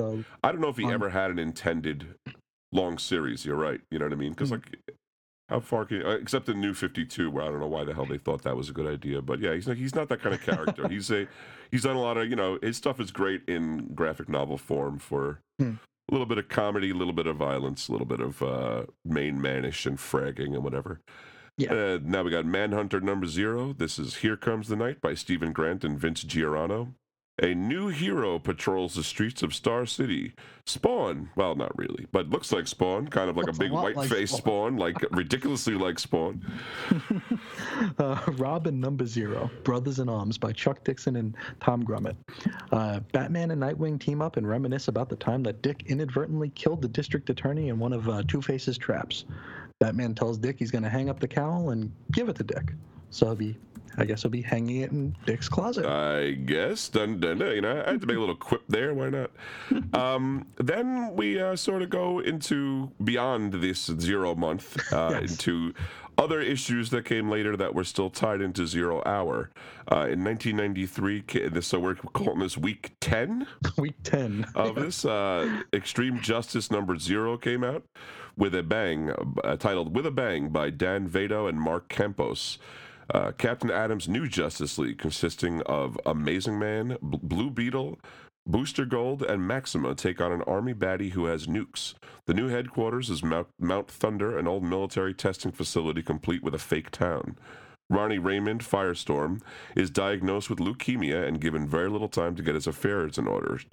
This book shipped out about 3 months after 0 month ended, so yeah, whatever. And it was very extreme. Now a lot of Justice Leagues, like I said, though, right? There's 3 running around at the same time. And there were mullets aplenty in this book. Yeah. Even the military man himself, Captain Adam, had a wonderful mullet. Yeah. A wonderful shiny mullet. Now, week 936, Booster Gold number 0. We got Blue and Gold, Chapter 1, The Secret Origin of Booster Gold by Jeff Johns, Jeff Katz, and Dan Jurgens. There's a retelling of the Booster Gold origin. The series was kind of all about playing with the time stream. Even in the months that follow, Booster would get a 1 million issue. Right. So this is kind of the gig. And I think while he and the Blue Beetle are going through time, they actually, him, Beetle, and maybe Rip Hunter are going through time, and they actually see Parallax and Extant. And Rip Hunter goes, yeah, don't worry about them. They show up from time to time. Because they're all throughout the timeline. Yeah, That's hilarious. He's like, you're gonna see them every now and again. Yeah, It's pretty fun. they pop in and out. You also might see a Hal Jordan slip out of a regular time here and Yes. there, just do some work. Wow, that's funny. So the fallout from Zero Hour was, in theory, we had now condensed all these disparate, nagging inconsistencies in the DC timeline into one unified, coherent timeline, which we are going to attempt to describe to you right now. And this was printed in the comic, Zero right? Hour Zero. In Zero Hour Zero. For better or for worse, they included a full timeline of the DC universe in the it was a fold out for the back cover of 0 Hour number 0. See, now as a fold out, it's useful. In my trade, it's printed across 4 pages. Yeah. So that made it really It would be annoying. 6 pages in the comic.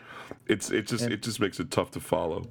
But as a fan, you'll love this kind of thing. As a creator, you got to figure it's like they're looking at it going, what the hell did you just get us into? I know. It's like, oh, great. Now you just wrote me gave into them a something corner. they could point to. I know. This is like Eric Shea catnip right here.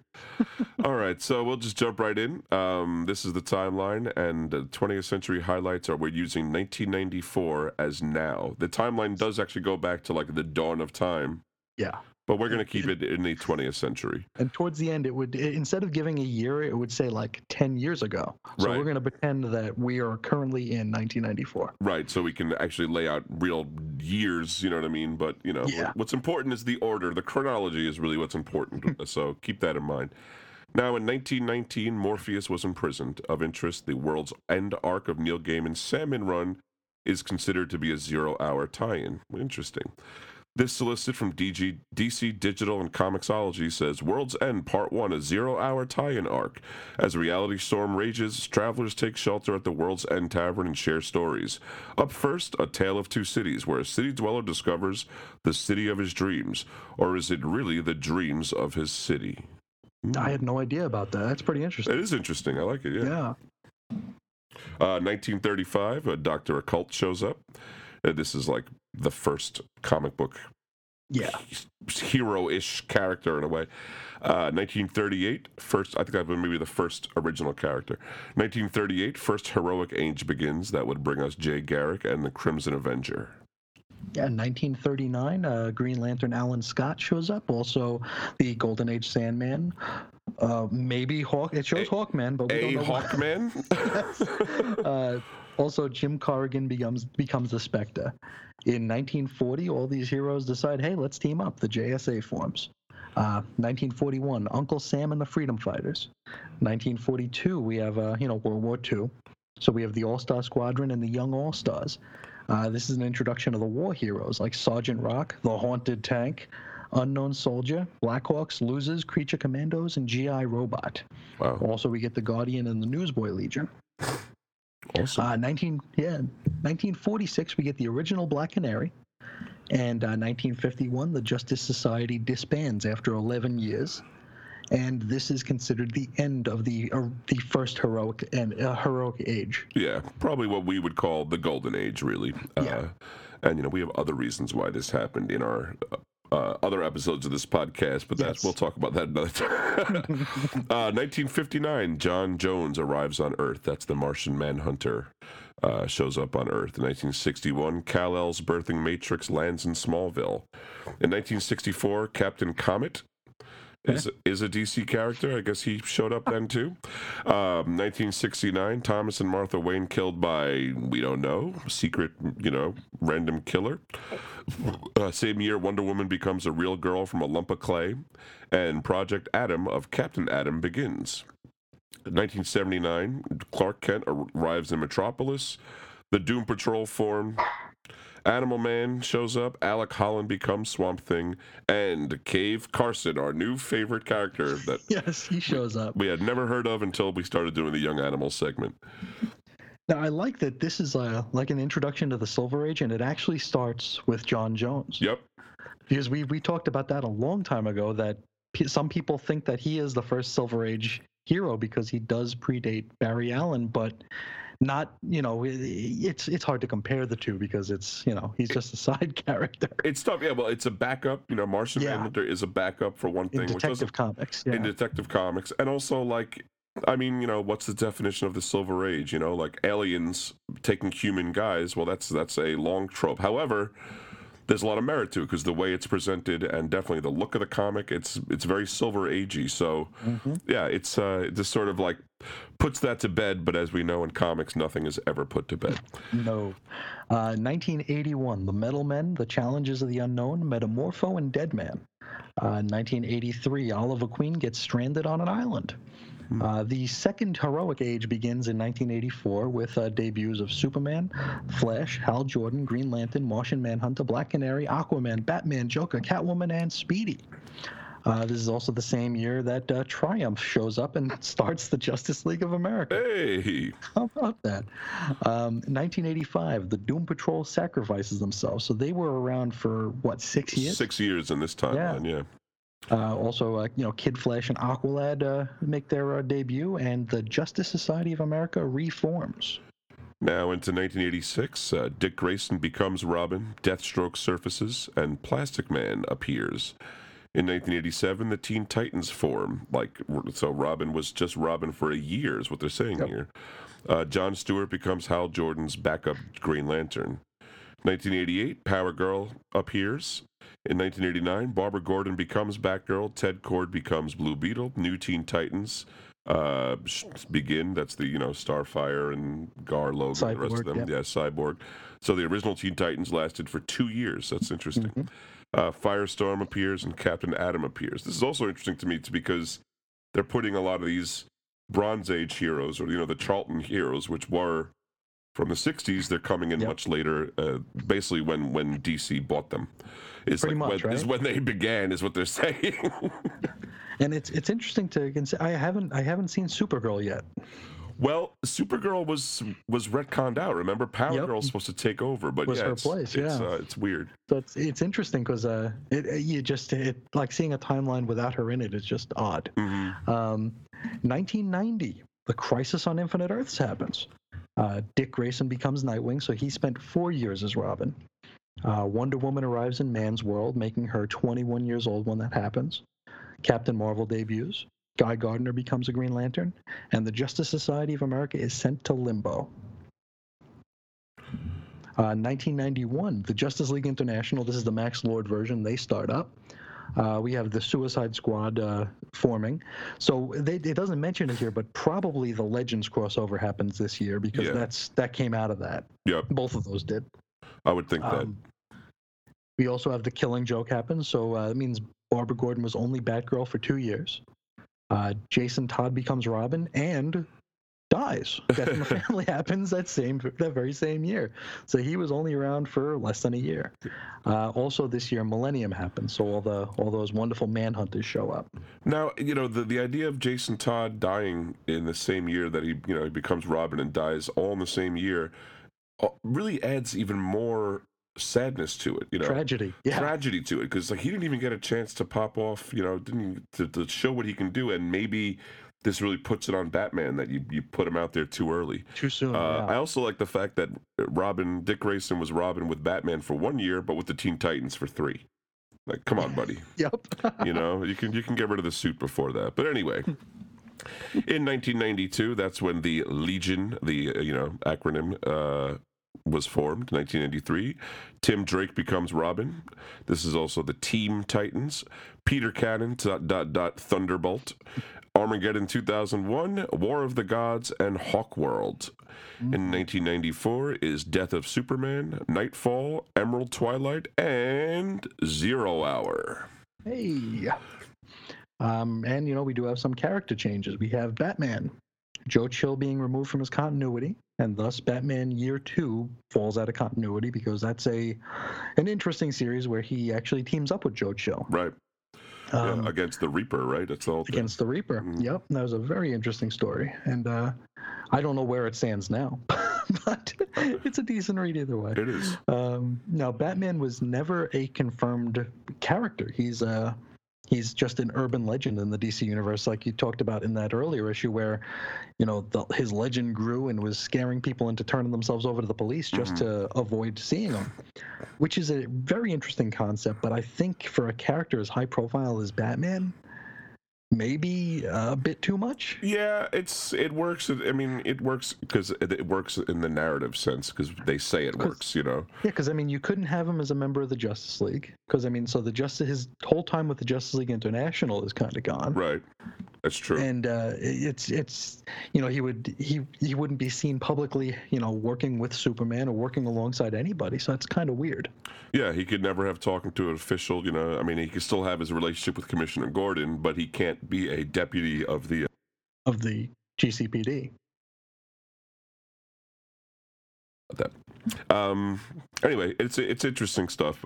Sort of has not stuck around, but no, that didn't last terribly long, and they played kind of fast and loose with that's what I was going to say. Exactly, they kind of didn't adhere to it totally. Some people seem to be well aware, some people weren't, and maybe that's for the best to make it nebulous. Guy Gardner, now he is Warrior. Actually, always was, but now he's a guy who will open a bar in space and dresses like an idiot. Also, he can produce weaponry from his body on command, which is a trick he rarely uses. Another fast and loose thing, because I don't think Bo Smith liked it. Yeah, it rarely comes up. I've read some of this series, and we did an issue for Treadmill a long time ago, but I forgot about this ability until we talked about it there, and then I forgot again until we read 0 Hour. I was like, oh right, he could do that. I forgot. That's his thing. Yeah. Also, Starman. So after his brother bites it, Jack Knight's got to take up that cosmic rod and become Starman, which he's able to do wearing Converse sneakers and some real Ginchy clothes. Yep, he's a real hipster guy before there were hipsters. And yes. Again, though, that's a series collected 18 ways, and it's worth looking at. And it's worth checking every single one. Yeah. Sure. So some books were canceled this time. It was Justice League International Volume 2, Legion 94, Team Titans, and Valor. Yes, in the wake of the cancellations, we do have some launches, including Fate, Gunfire, Manhunter Volume something, Primal Force, Rebels 94, Starman Volume 2, and the one and only Xenobrood. That's right. I think 0 Hour was done entirely to justify Xenobrood. That's really right. That so was started with that and worked backwards. Exactly. How do we create this amazing team of memorable characters that people we're talking about it for decades? So, folks, that's the entire 0 Hour event and then some. Again, I want to. Tip my hat to Chris, who did a lot of the heavy lifting on this thing and definitely probably bit off more than he could chew where this comes from. But, you were just like, oh, goodness. At one time we were like, maybe we should make it 2 episodes, but I do think that it would have been too much. We want to kind of keep the momentum going. So we hope you guys enjoyed it, and I hope this doesn't keep anyone from looking at least the, 0 Hour event. I know they did publish a trade. They reprinted a trade in the early mid-2000s, so it shouldn't be too hard to get. Plus, the comics aren't exactly... They're quarter bin filler. Yeah, they're not hard to get, so really... They're also available digitally. That's duh, hello. So, head to the DC site or the Comixology. You can buy them digitally. I'd say it really is worth checking out. The art really is something special, and as a story, it's like really DC goodness in a very satisfying way. Yeah. So it's a sign that DC didn't really. They managed to sidestep what a lot of people consider 90s. By pretty much having a celebration of their own past. And it's true though. I mean, this is the height of the gritted teeth. Squatting guys that are very constipated. This is just before the bottom fell out. Yeah, so I mean, they were right in there, but they really never went all in on that, and it shows here in a book like this. Just again, I mean, I keep harping on it like this is the greatest drawn thing in history. It's not that great, but in the art style compared to what was common in the industry, this looked really different, I think, Yeah. It just wasn't all thin rapidograph lines and cross-hatching and speed lines and people squatting and crotches that look like cat butts. Anyway, but what's funny is I don't know if this was because of coincidence or because we did Flash number 0 last week, but 2 people, I don't know if they want to be exposed to the world, but they did pick up the entire 0 hour this week. So they are prepared for this episode.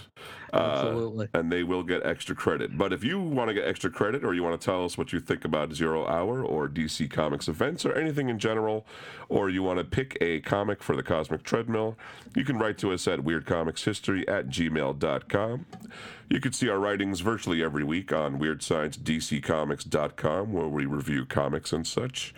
And on Twitter, I'm at Reggie. I'm at Ace Comics.